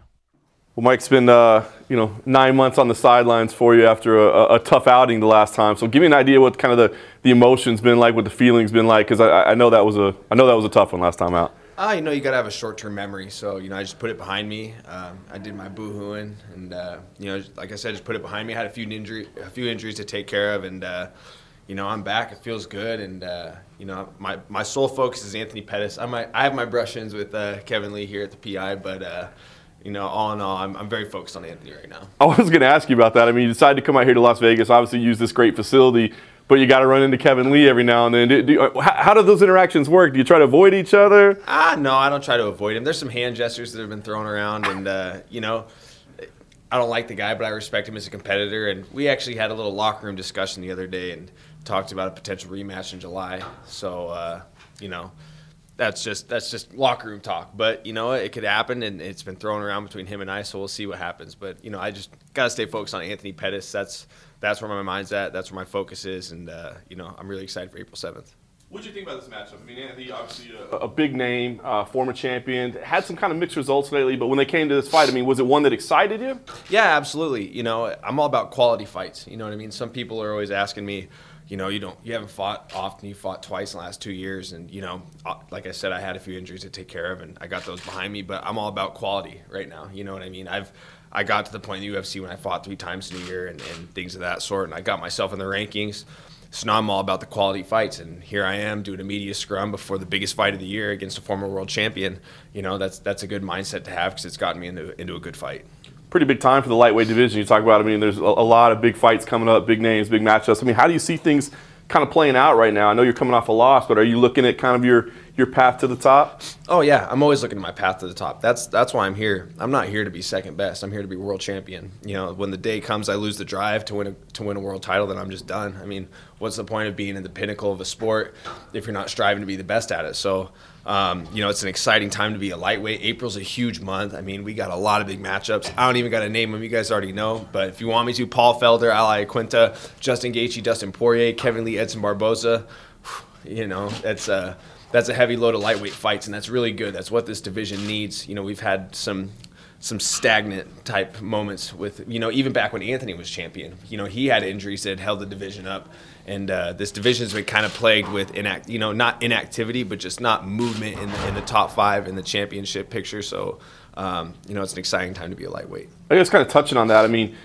Conor McGregor does come back at the end of this year, like most people think he will. I mean, do you feel like he has a right to step into the title shot and face the winner of Khabib and Tony Ferguson?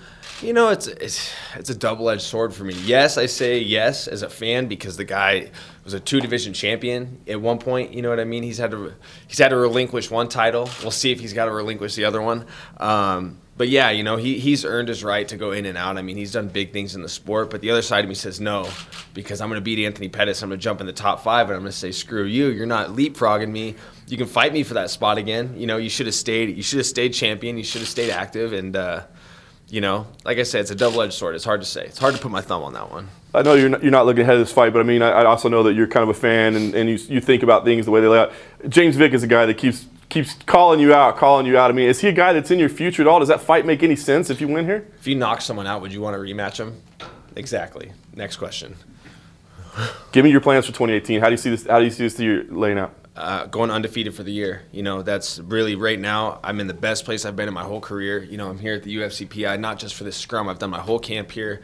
My body's healthy. This is the best I've ever been going into a camp or going into a fight. And I know it's so cliche to say every guy's like, this is the best version of myself, blah, blah, blah. But this really is. You know what I mean? I'm around a world-class staff that's pushing me to the limit, but also making sure I don't break myself, which happens. You know, that's something that I tend to have a problem with. So, you know, I feel like this is the best product I'm going to bring into the octagon on April 7th. So, you know, this is a really exciting time for my career, and you know, my goal is to end this year at #1 contender. You know, I got to go make a statement. I got to go beat Anthony better than Poirier did. I got to go do better than the other guys. That's a tall order. We're talking Max Holloway, Rafael dos Anjos. We're talking some big name guys. I got to do it better than them. So, you know, that's the plan. #1 contender by December. Ooh, that rhymes. #1 contender by December. It's Kiesa time. It's Kiesa time. Just recently, you were front row at a WWE event at Ronda Rousey's first appearance. How did that come about, being there with Cormier and Travis? So my awesome manager, Daniel Rubenstein, manager extraordinaire, who happens to be good friends with Daniel. I'm a big fan of Daniel as well. We always have good interactions in passing, but Daniel arranged me to go hang out with DC and his team while they were here filming for Tough. So went and hung out with them, and he brought me out to dinner and was just like, hey, you want to go to a WWE event? And I'm like, yeah, sure. I've never been to one. And, you know, I was all about the Attitude Era as a kid. So, you know, it was like something on my bucket list to check off. And it wasn't until we were like walking into the arena that they started talking about Ronda, and I'm like, what about Ronda? Like, dude, she's signing her contract tonight. I was like, whoa, like I didn't realize we were going to this type of magnitude of an event, you know what I mean? So it was such a cool experience, and to be there with DC and his guys, those guys are a riot, dude. I had a blast. What is the atmosphere like compared to an MMA event? To me, this is gonna sound bad, but it does. You gotta let me see this answer through.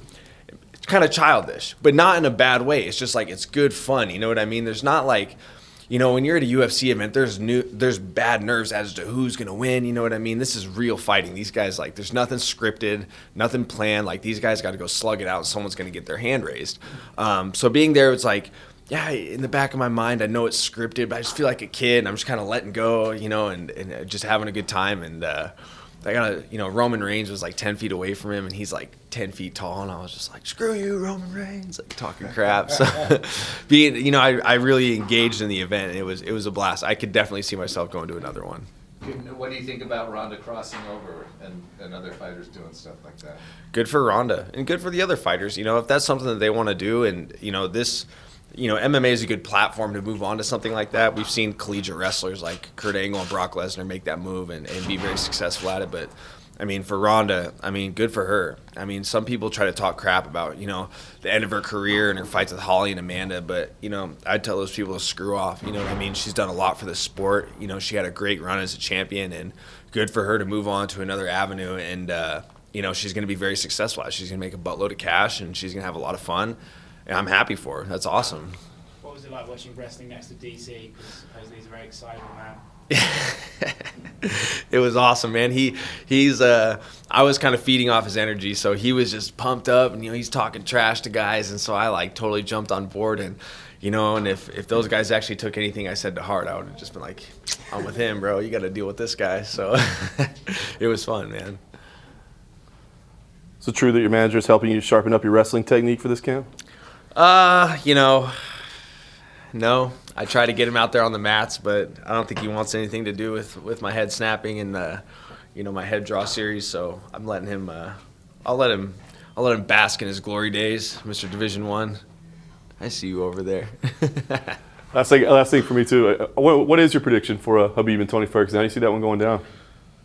Well, here's my educated opinion, and I think this is going to be pretty damn accurate.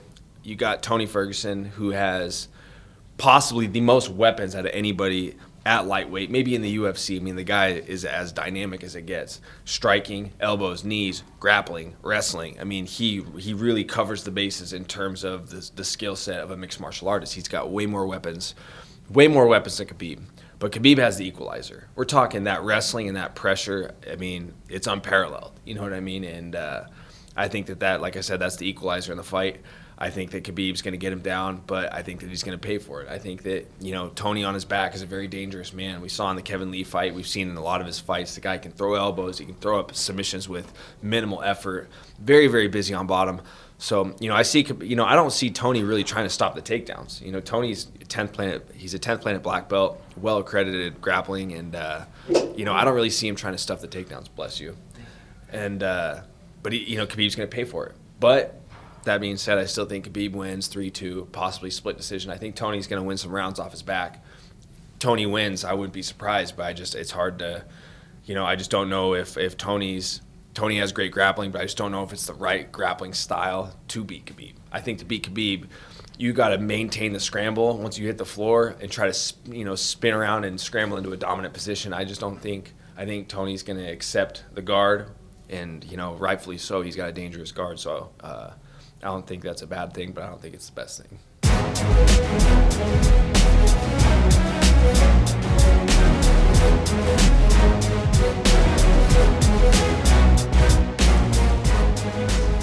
So that's Michael Chiesa. Big fight at UFC 223 as well. A lot of big fights on that card. Bummed, man. I got to commentate a fight one time with Michael Chiesa over in Italy for Venator. He keeps throwing it out. He wants to go back. They're firing it back up. Venator is firing it back out. Actually, my man Luke Barnott hit me up and it was like, hey, you guys want to do it? And I can't do it anymore. This damn USA Today contract. Love you, USA Today. Yeah, we haven't. Oh man, They Luke, just I won't let haven't me thought commentate. about that cat in a while. Yeah, he hit me up the other day. It was good.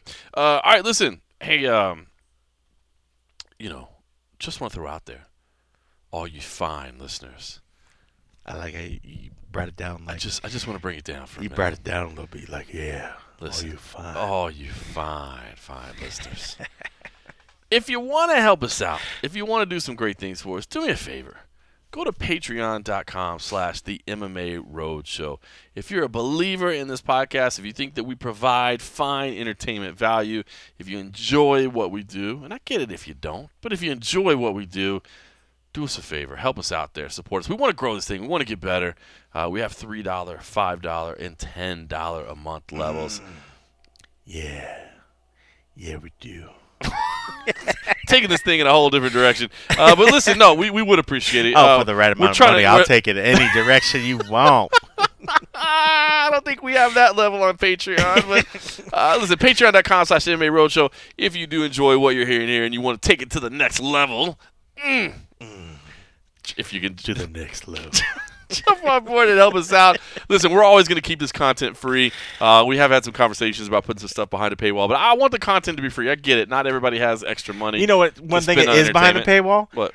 is all these streams that I've been fucking up trying to put the links. All right, well, so here's what I was going to say is so what we've promised to everybody is that, like, listen, the money that we get here, we're not trying to take this money and get rich off of it, but we have things that we want to do, and to do that cost money, and we've gone out of pocket, and finally our significant others have said, stop spending money, you jackasses. We have other bills. So we need some help. So we haven't even gotten any money from Patreon.com yet. Not that we don't have some fine subscribers, because we do. We do. Like our man Hans Borkelin, who stepped up his game. He's a star. My man handling business. What we did was, even though we haven't gotten that money in yet, it was already burning a hole in our pocket. So we went out and we got this Mevo Plus camera, live streaming, so we can live stream the show no matter where we are. Now that might not mean a lot when we're at the Casa de Cold Coffee. I'm not saying it doesn't. You could judge my background here. You can still. It's kind of cluttered. It's kind of dirty, but this is where the magic happens. This is where the magic happens. I play a lot of Fortnite on that couch that you see in the background. You're gonna have to take on Sugar Sean O'Malley. Oh, dude, he probably worked me. I play the Fortnite. There's two different versions. There's Battle Royale. That's what everybody knows. That's 100 people getting in there and just you land, you find resources, you shoot each other. There's also the prepaid sort of closed beta, and that's where you fight zombies. So you're still playing with other people on the world, but it's usually about 4 people. You had chicken for lunch, you say? You're blanking out. You're blanking out. You hear game talk. It's like I'm bringing up WWE again, but like you fight zombies, and it's super super fun. But yeah, that couch in the background, that's where the magic happens. That's where the magic happens. The Fortnite magic. So if you want to see where the magic happens, you got to log in and you got to subscribe to the patreon.com/the MMA Roadshow for that $10 level. So maybe it matters here, but what about when we're on the road and we got some cool stuff going on? We will have some cool backgrounds, some cool little stuff. So, and it's literally a work in progress. Like the stream that I posted tonight, I think for the most part wasn't really even the right link that I put because of stupid YouTube, whatever. So I apologize for anybody that actually goes back and tries to watch it on the page. We're learning. The link will be on the YouTube, and actually that link that you have now, the correct one, will allow you, I believe, to go back and watch the whole thing after the fact, so you can kind of see us stumble through the tapings, and that's the sort of stuff that we want to give those of you that have kind of amped up the level, and are at the $10 level, or you're going to do the Ryan Vanoy thing and even step it up even further. You want to change that donation and put more. You can do that, and but yeah, I mean. I love it. I set one of those small goals. I was like, man, I wonder if we could find 50 like-minded people that just want to build this and start small and build up. And we're a fifth of the way. We got 10 right now, so it's slowly going. So I appreciate everybody taking that. It does mean a lot. It does mean a lot. And so we're trying. So that's us fumbling and being jackasses and not putting the right links and having video of us doing whatever. This is our attempt to start doing this. We will figure it out. We will get better. And I tell people, if $10 is too much, I get it. If you want to jump on that $5 level, dude, tell us what you like. Anybody that's at that $5 level, We'll give you access to us if you want to tell us what and topics maybe the you want us best, to discuss. Yeah, that's it. Maybe the questions best way. you wanna, I send a lot of deal with posts fighters. straight through Patreon, and I feel like we didn't get any reaction through the messages when I was trying to ask if people were when we were trying to get questions in London. So if that's not the best way, if maybe those messages don't come through to you guys like I think they are, I could set up a separate mailing list, and I'm totally cool with that. To create a list that deals with, so we can make sure that you're getting the messages, because we wanted to reach out and see if people wanted to ask certain questions that we could go through and pick the best questions to ask some of these fighters. A lot of times we don't have the most time, so we can't go through a huge list, but if there's some real gems of questions, we're going to work them in there, and we will do that for you guys. So if you're willing to help us out, all we want to do is just open the road to you. We get to have this thing, and I know you guys want to come along for the ride, so that's all we want to do. So let me know if you're not getting the messages through Patreon. If you're not getting the stuff, then I'll figure out another way to get it to you. I'm assuming the system works how I think it is, but if you're not getting the messages that have asked those things, let me know. So, like, you $10 people, she got a message that we were airing live and that had a link to it, and I apologize for the link that didn't work at first, but let me know if you even just got the message, so I know that the system's working. If it's not working, we'll find a way to work around, and we'll just skip this whole Patreon message session. We'll use the old school email. That's what's up. So let us know. Patreon.com/The MMA Roadshow. Do it. All right, we got a little project going on the side of the animation project. Oh, it's making progress. Should we just leave it? Should we just leave it that? It is. I guess we teased it last time, but it has moved forward. I mean, we could probably. Well, I don't even want to say who are the subjects, but there will be two. There will be. We'll say there will be a street fight story, and then there is a first fight story. There you go. There it is. That's teasing enough. That's a good tease right there. I won't tell you who the subjects are, but these things ain't cheap, so we don't know what we can spoil. We can spoil stuff that's just ours. Yeah, we can spoil the EA3 shit. Or UFC 3. Oh, by the way, Snoop is still in there. He is still in there. Yeah. All right, thank you, EA. We told you it was good, and we appreciate that you kept that in there. Why do they hate us? Well, they just. I'm just glad that they listen to us and they pay attention. Thank you, EA. So thank you. They went from EA. telling me they'd put me in the game to F you both. F you both. We hate you. UFC, you should be mad at them, but then I'm glad that they took our words and they kept snooping. I've been playing some EA UFC 3 with my son. He loves it, man. Did you buy it? You get a hookup or something. Well, no, I bought it. My mom sent me some money for my birthday. Oh, that's right. That's right. Yeah. I thought about getting it. I thought about getting it because I have the EA access on the Xbox, so you get discount. Right. Still with the discount, it ain't cheap. I mean, like they're nickel and dime you. They're like, oh, we're gonna give you a discount, but it's like might as well be just like $2 off. My son likes playing with Junior Dos Santos. Price. Obviously, Junior Dos Santos is like his favorite fighter in the world because Junior pulled him out of the crowd in Dallas and like hit mitts with him and stuff. When I saw the videos, it looks like he's got Derek down too. So I think he's been doing some Derek. He has been playing some Derek Lewis. So Junior Dos Santos is his favorite. Derek Lewis is now his second favorite, and Mark Diakiese is he likes the red mohawk. I was gonna say that's random. The red mohawk. He's just like, I love the red mohawk. So he likes Mark Diakiese. That's cool. All right, listen. While we were at the Performance Center, a couple of things I wanted to mention real quick. We did see John Dodson walking around the Performance Center. Or we did. Performance Institute. We also saw another person. Who else was it? Working out that looked solid. Oh, I was going to say Henry Cejudo. Wait, who are you talking about? Joby. Oh, Joseph Benavidez. Joseph Benavidez. So maybe it was after you left. Had you already left when Henry Cejudo came out, or did you see Cejudo? I didn't see Henry. Okay, so I saw Henry Cejudo as well. I was going to say, where did Henry come from? I saw Henry Cejudo, and I watched his practice for a little bit as well. And I want to say, Ali Abdelaziz was there as well.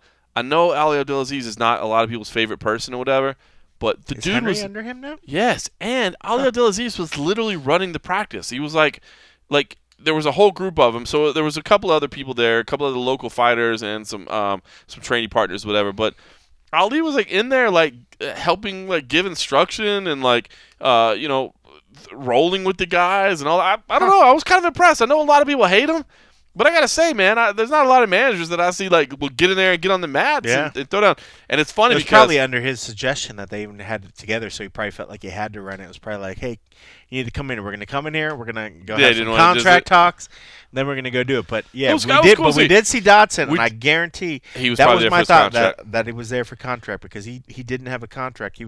His last fight was his last fight of his contract. So we did see Joseph Benavidez as well. And what's funny is, so I left straight from the Performance Institute and went to Extreme Couture because my son's practice was there, and I met my wife and my son there. And I saw Joseph Benavidez there, too. So, I mean, he's putting in time. Wow. So he was at the Performance Institute, and then he was at Extreme Couture putting in practice. So Has he always done stuff in Extreme? Yeah, he's been there. Yeah, he's been there for a while. So, okay. But I was just saying, still I mean, do the he's treadmill when you go there? He's doing full speed. Who, me doing the Yeah. treadmill? I thought you A did the little treadmill bit, when a you've little been bit. going over there. I'm not doing Slacking much on the that shit. treadmill? No, I am. It's just I try to. I also try to. Here I am over assuming that every time you go to Extreme while your kid's doing it, I thought you were on the treadmill. No, man. To be honest with you, I just love watching my kid practice, man. I'm not gonna That's lie. true. Like I like it's. I bet you could still look over and watch him while you're on the treadmill. They're pretty close, All right. unless he's in the other room. All right, thanks, bro. I like to spend time with my son. It's like a father-son bonding. Yeah. Like I like watching them do takedowns, and I like watching them, I learn. And It's not like the treadmill's in the other room. I mean, it's like right there. It's like right next to the thing. all right, man. Tell me about your chicken lunch again. Listen, we said this. The schedule in Brooklyn is full. I will say ridiculous. It's very, very full. So we're gonna have a ton of content next week. But I will say one thing that hasn't gotten a lot of attention yet. It's on the PR schedule, but I haven't seen a lot of press for it. But just FYI, it does say like the 25th anniversary press conference. Where it's our understanding basically that there's going to be another one of these big press conferences where we have a ton of fighters. The time is now. The time is now. Go big. Go big. Man, do you remember they all went the big with the go big. Go big. The time is now. Time is now. That's all I remember. There was because what was the Connor and Jose? We have the fights. No, just that's Arby's. We have the Was meats. that the go big one? No, the go big wasn't. No, Connor and Jose had their own. They had the world No, tour. but remember no, because they were there when Ronda Oh, was there. yeah. That was the red there. panty night and all that. Yeah. What was that? That was UFC. Was that 166? I don't know. Anyway, it's that going to be was one of another those. big one. It's That going to was be another so. big one. FYI, be ready for that. We're going to see a lot of face-offs. I'm curious because here's my theory: the Colby Covington Rafael dos Anjos fight has not been announced yet, right? I think they're holding it to announce there. And that's what somebody thought. I thought they were saying that they thought Till. The Till might, but they announced that today. They announced it. I think maybe that's because everything we've heard is that RDA and Colby's going to happen, but I wonder if they're going to try to announce it there. Seems like that's not enough to have a conference. No, but there's going to be a whole There's going to be like 14 fighters, 18 fighters. I'm just saying. I bet they're trying to save that as news to have that as like and this. Yeah. No, it works. You don't like my theory? It certainly doesn't. Like I wouldn't want to go to a conference and have that be. No. There's like 18 everything. fighters there. I'm just saying. Yeah. I bet that's a little nugget that they want to announce there. Yeah. You seem unimpressed by my theory. Well, no. I think it's fine. I'm just not impressed by that fight. I don't know. I like the fight. I don't like the interim I'm title like, stakes. I don't like the interim title stakes. No, I like the fight. I like the fight, especially if Tyron's not ready to go. Yeah. If Tyron's not ready to go. But Tyron's ready to go. That's No, the he thing. said I think he said he still wants to be out till summer. He wants to be out, but he's ready to go. He's been saying that he's been ready to go for a while. I don't know. I just feel like he's slow rolling it. I mean, like everybody has said that it's been, but when we did the interview with him in wherever it was, Are you hating on Tyron Woodley? No, I just feel like he's already ready to go. He's just slow rolling it. Like I feel like he's good to go. He's just there's no match that he wants. I'd be slow rolling it too. Did you see that house he was in the other day that he rented for? Like, oh my god! I don't normally. I think that was what was that like Periscope or something that he was doing. I think it was, yeah, because it was on Twitter. Yeah, walking through some house that he rented in L.A. or SoCal. Damn, so he's enjoying his time off. Yeah. But he looks like he's already in fight shape for me. I don't know. We'll see. I'm hearing doubt. But I should say, how great does April look? Like, I mean, the fights that are happening in April are sick. And fortunately, you and I will be together in Brooklyn. You and I will be together in Glendale, Arizona. Yeah. And then I will do Atlantic City on my own. But we will still have full coverage there. So a lot of good fights in April. Well, sort of full coverage. Half coverage. Not 4K HD. Not beautiful looking video coverage. Yeah, girl. All right, let's get You the started it. All right. Somehow you did some voice and it got me all in the mood. Patreon. Maybe it was just talking about the chicken. Patreon.com Chicken. / the MMA Roadshow / fried chicken. All right, listen. Evan Dunham was also at the Awesome. at the Performance Institute the other day, and I want to play this for two reasons. One, because I'm a big fan of Evan Dunham, even though I have found out before that he hates me. But I like him. Who doesn't hate you? I get him. I think it's a case of mistaken identity, and so I never know if he's looking at me funny. He thinks you're Steve Morocco or something. No, I don't know. I found out at some point he hates me. I don't know what happened. I don't know why. But I thought he gave a great interview, and then I thought the reason people should hear this as well is because there were a group of journalists. There were. And I think everybody was pretty much there for Chiesa. Brandon Moreno was there. Evan Dunham was there. Yeah. Brandon Moreno's English is getting better. The only reason we're not really playing it is because it's still a second language and he's still learning. I just hate when people like mess with somebody because their English isn't perfect. But Evan Dunham gave a great interview, and then but what I thought you did a great job because I asked several questions to start this interview out, and then the peanut gallery got kind of quiet. It did, and I thought you stepped in well. I think Cole Coffey is no longer just a videographer. Cole Coffey is now a full-fledged journalist, interviewer extraordinaire. I thought I you got killed my badge. it. I get my badge. You got your badge. My scout badge. You'll get your pen from the MMA Journalists Association. You've qualified. Then I will have officially gotten something from it. You'll qualified. So I thought we should hear from Evan Dunham. Yeah. Even though for whatever reason he hates me, Cole Coffey did an awesome interview. Evan, it's last month marked your 9-year anniversary in the UFC, man. I got to ask, I mean, when you got into this, did you ever think you'd have this kind of longevity and be doing this at the UFC level for so long? You know, I hope so. 9 years is a long time, but I feel I'm just getting going. I got a few more years left in me for sure. You know, being here at the PT and at the PI has been helping me a lot. You know, it's keeping me young. So with this place, I'm going to be around for a while. I was going to say, I mean, as long as you've been around, it seems like you're fighting better than you ever have. So, I mean, what is the key to your success as of late? I think a little less is more sometimes, learning to pull back at certain times, not beating myself up too much, doing lots of due diligence outside of camp, staying in good shape.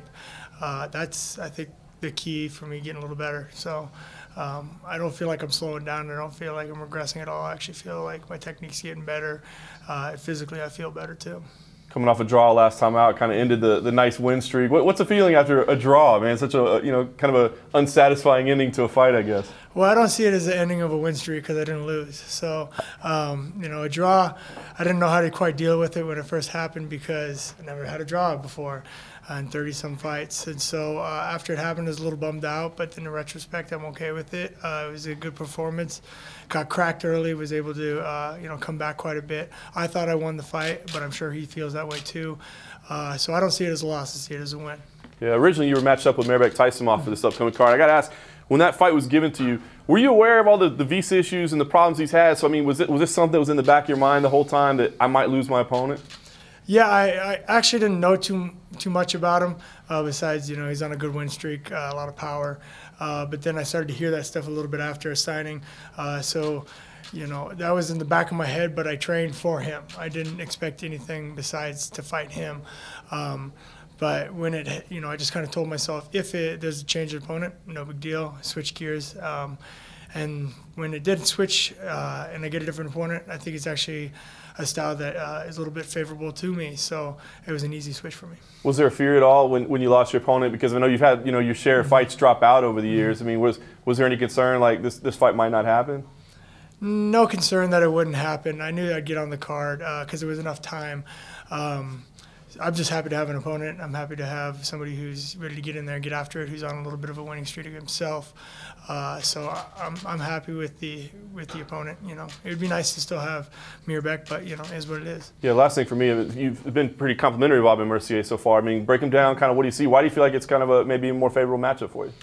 He's a ground guy. I like the ground. I'm no stranger to it. So there's no there's no question on what he wants to do. He wants to get you against the cage. He wants to use that inside-outside trip, get you to the ground, kind of pressure you, make you turtle up, turn your back, jump on your back. And he's really good about finishing when getting on the back.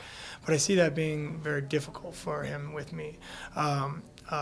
So I like to fight grapplers. I think this will be a really good fight. It should be really exciting too. So I'm looking forward to it. Let me ask one more because I know your affinity for grappling. So I got to think Tony Ferguson, Khabib Nurmagomedov to you is a fight that you're looking forward to seeing. So give me your analysis on that. Who do you think wins that fight and why? I'm gonna go with. I think they're both great fighters. I think they're both good what they're able to do. And I think what's going to determine who wins and loses is if Ferguson can keep things moving. If Khabib's able to control him on the ground, like slow things down, I think it's going to be Khabib all day. But if Ferguson's able to keep those scrambles going, keep everything moving, I think it'll be Ferguson. But like I said, Khabib's really good at slowing things down. So if he's able to do that, I'm going with Khabib. If it's, the scrambles keep up, I'm going with Ferguson. It should be a real fun fight, and I'm looking forward to it as a fan. I know you said you're taking care of your body and trying to give it a little bit more time, but 2018, how busy are you hoping to be in? I'm looking for about 2 fights. If things go really good in one of them, and I'm able to do a quick comeback, then I do 3. Just kind of depends. I always give myself plenty of time after a fight, even if I don't take a lot of damage, to recover, for the head and just for the body. I always take 6 weeks of no contact at all afterwards, except for maybe grappling. I would like to get at least 1 more in this year, if not 2 more. How's the gym doing? Gym's doing great. Really busy. Got 2 daughters. I got the gym. I got training. So better too busy than not busy enough is my motto right now. Sure. Well, even maybe having the gym and watching that grow as a business and having sort of life set outside of fighting. But how has that helped improve your overall fighting game? Having that different aspect, being able to sit back and watch these fighters come up, from the get-go.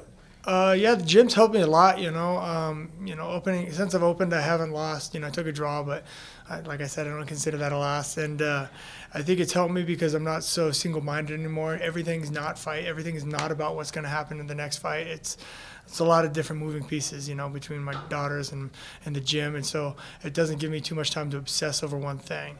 And when I'm not obsessing over one thing, I think I'm able to be a little bit more natural in all of them without forcing anything. So I think it's helped a lot. The guys and gals that I have down at the gym are great. Every time I walk in there, it's like walking in, friends and family, and it's a really good time. It's brought the love for the sport back for me. I know that gets lost sometimes for guys that have been in the game for a while. They get a little burnt out, but I don't feel that way at all right now, especially because of the gym. Well, I guess because of that, you have been in the game for a long time, but it sounds like you've already started setting yourself up for after the game. But how long, I know I'm not trying to retire or anything, but have you thought about, when makes sense for you now that you have a business, you have young girls, has there been, is it 40, is it 42, are you even thinking about it, or is there an end game that you're already thinking about at some point? I always just kind of equate it down to one thing, and that's my biggest fear. My biggest fear is looking back and saying, what if? I don't ever want to say what if, if I cut it too short, I don't want to be that old guy sitting on the couch explaining to my grandkids, could have done this if I would have. No, I won't. No what ifs. I'm going to hammer it out until I know there's nothing left. And when there's nothing left, I'll know, and then I'll be okay walking away. And I'm not putting any time on that. You're getting better with age, but how is your overall game evolved? How has it changed through the years to make you get better? I'm fighting smarter. In my earlier part of the career, I used to go out there and just bang it out. And, I've been known for getting out there and just leaving it all on bloody mess. And, I still go out there and give it all. I'm never going to shy away. It shows in the last fight. Got cracked really good. Definitely a 10-8 first round, but I was able to battle back, win the next 2. But I fight smarter. I use my technique and my distance to control things a little bit better, set stuff up. I'm a very greedy fighter now, meaning I only want to do what I want to do. I'm not going to give you an inch if I can. And instead of saying, okay, I'll meet you in the middle and we'll just duke it out. So I think that equates to a lot of me getting better. I know the UFC will continue to evolve with different fighters and new faces coming around and so forth, but just your thoughts on liking to see maybe perhaps Conor getting back into the ring and you know what it does, and what are your thoughts on it? I hope he does. I think for his sake, I think he would want to. Like kind of talking about what ifs. Never being able to say what if. He's at a point where he's obviously one of the, best in the world. He's still got to beat a few guys to. To kind of keep that ball rolling at this point because he's been away for so long. But I don't see him not wanting to get back. He's a fighter, All fighters want to get back. I understand the layoff. If I had made that kind of money, I'd take that kind of layoff too. You'd see me on a yacht in some ocean hanging out as well. But I think there would be a time where you get that itch again, and he's going to have to scratch it. So we'll see him back, I think. Something about him getting back into the octagon. Huh? Yeah, I think he'll be back. I think he'll be back within the year.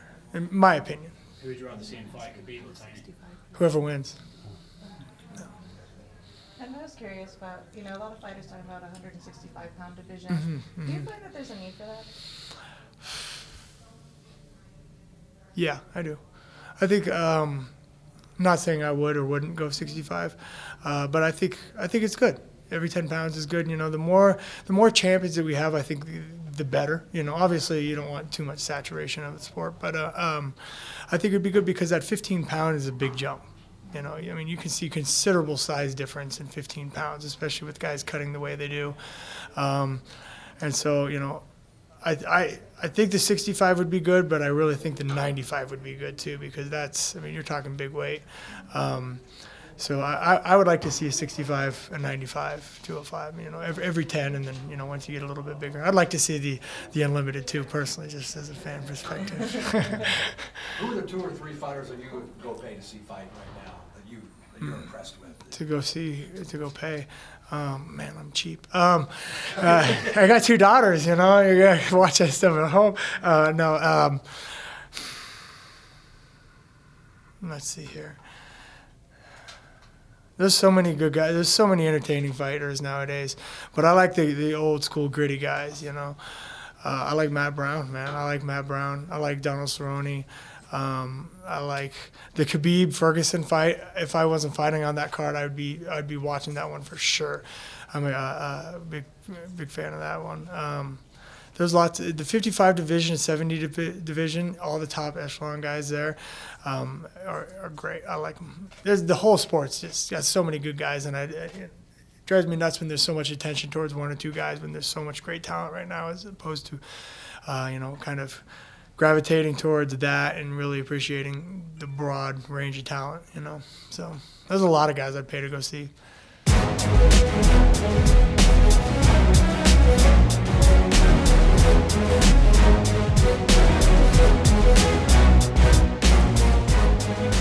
All right, so Evan Dunham, who may or may not hate me. I don't think he hates it. Anyway, he's fighting at UFC 223. I'm surprised you didn't know about the ear story that I brought up that was I off didn't camera. know about that story. Yeah, so if anybody doesn't know, oh, this is a great story. This came up after we had stopped rolling on it, because it popped back in my head, and I want to say it was like Japan, and maybe he clarified and it was Japan or it was somewhere, but Evan was cornering or with another fighter that was fighting. He said it was with Brad Tavares. Tavares. Yep. And was it Japan?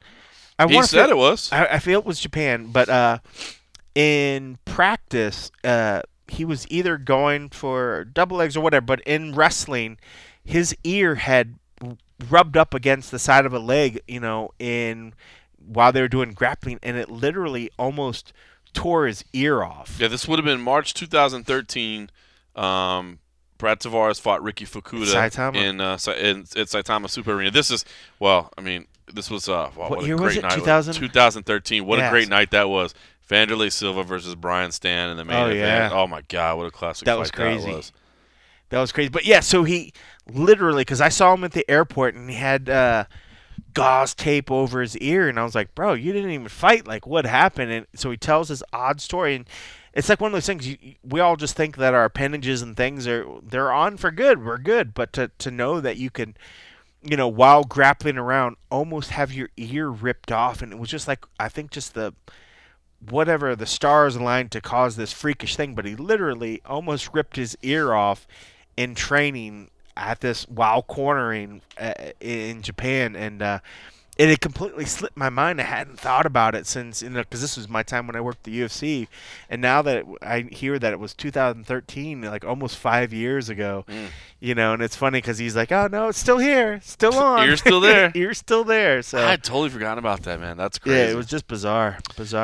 All right, listen, I should say, while we appreciate everybody that goes to patreon.com/the MMA Roadshow to help us out, if you can't do that, do us a favor. At least go into iTunes, make sure you're subscribed, and then, of course, rate us, review us. Give us some stars if you can. That helps the algorithms, as they say, so other people might find the show. And, of course, any feedback you leave, we always love to read that as well, especially if it's positive.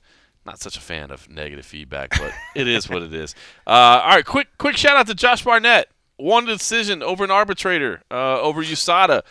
Guy kept incredibly detailed records of every supplement he took, everything he took, was able to prove his case. Let that be a lesson to the Let that be a fighters out lesson. there. I mean, the guy nailed it. The lesson is what you're supposed to do is any supplement you take, first of all, keep incredibly detailed records about what you're taking.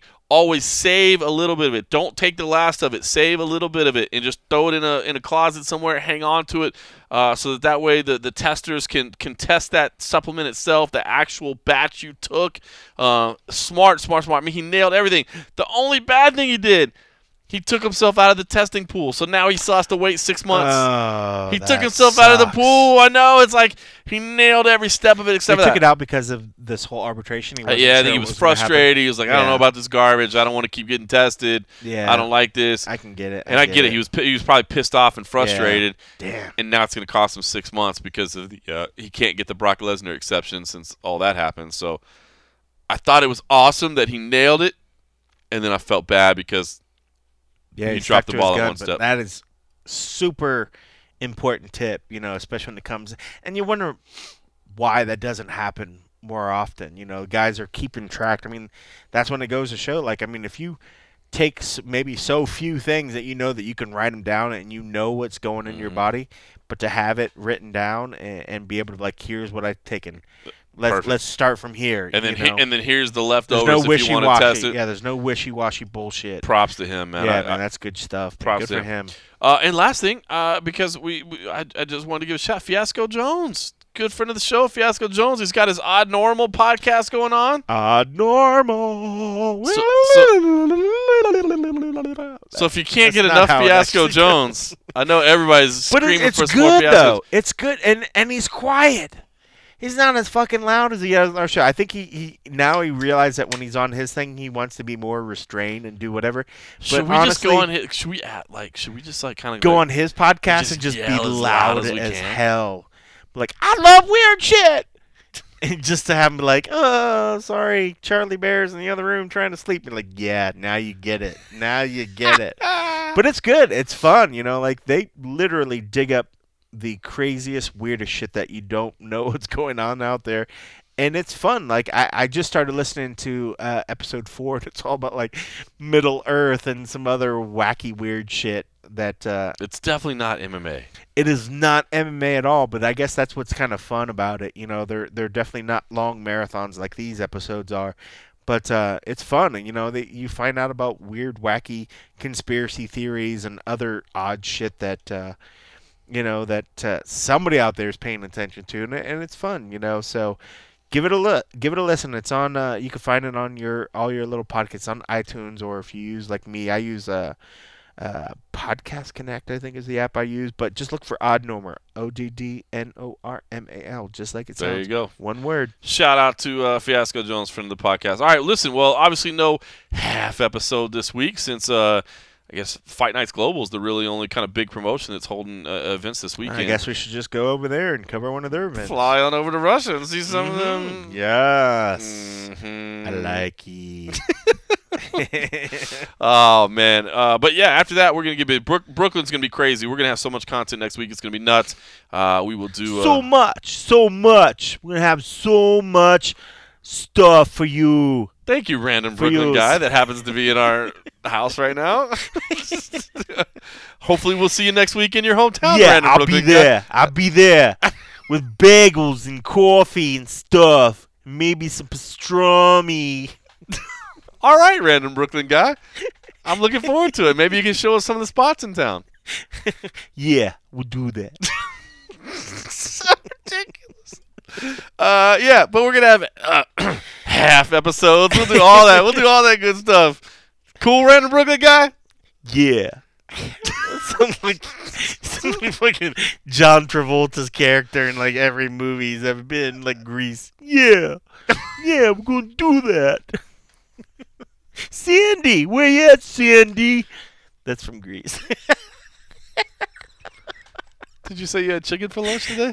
Maybe the chicken was like laced with something. Oh, I did forget. I've been pushing shit out. Not that anybody ever listens to Radio Public, but Audio Boom, you know, the main platform we've been pushing, has different other areas. So we've been pushing out in a couple other ones. So you can find us on Stitcher. You can find us on Spotify.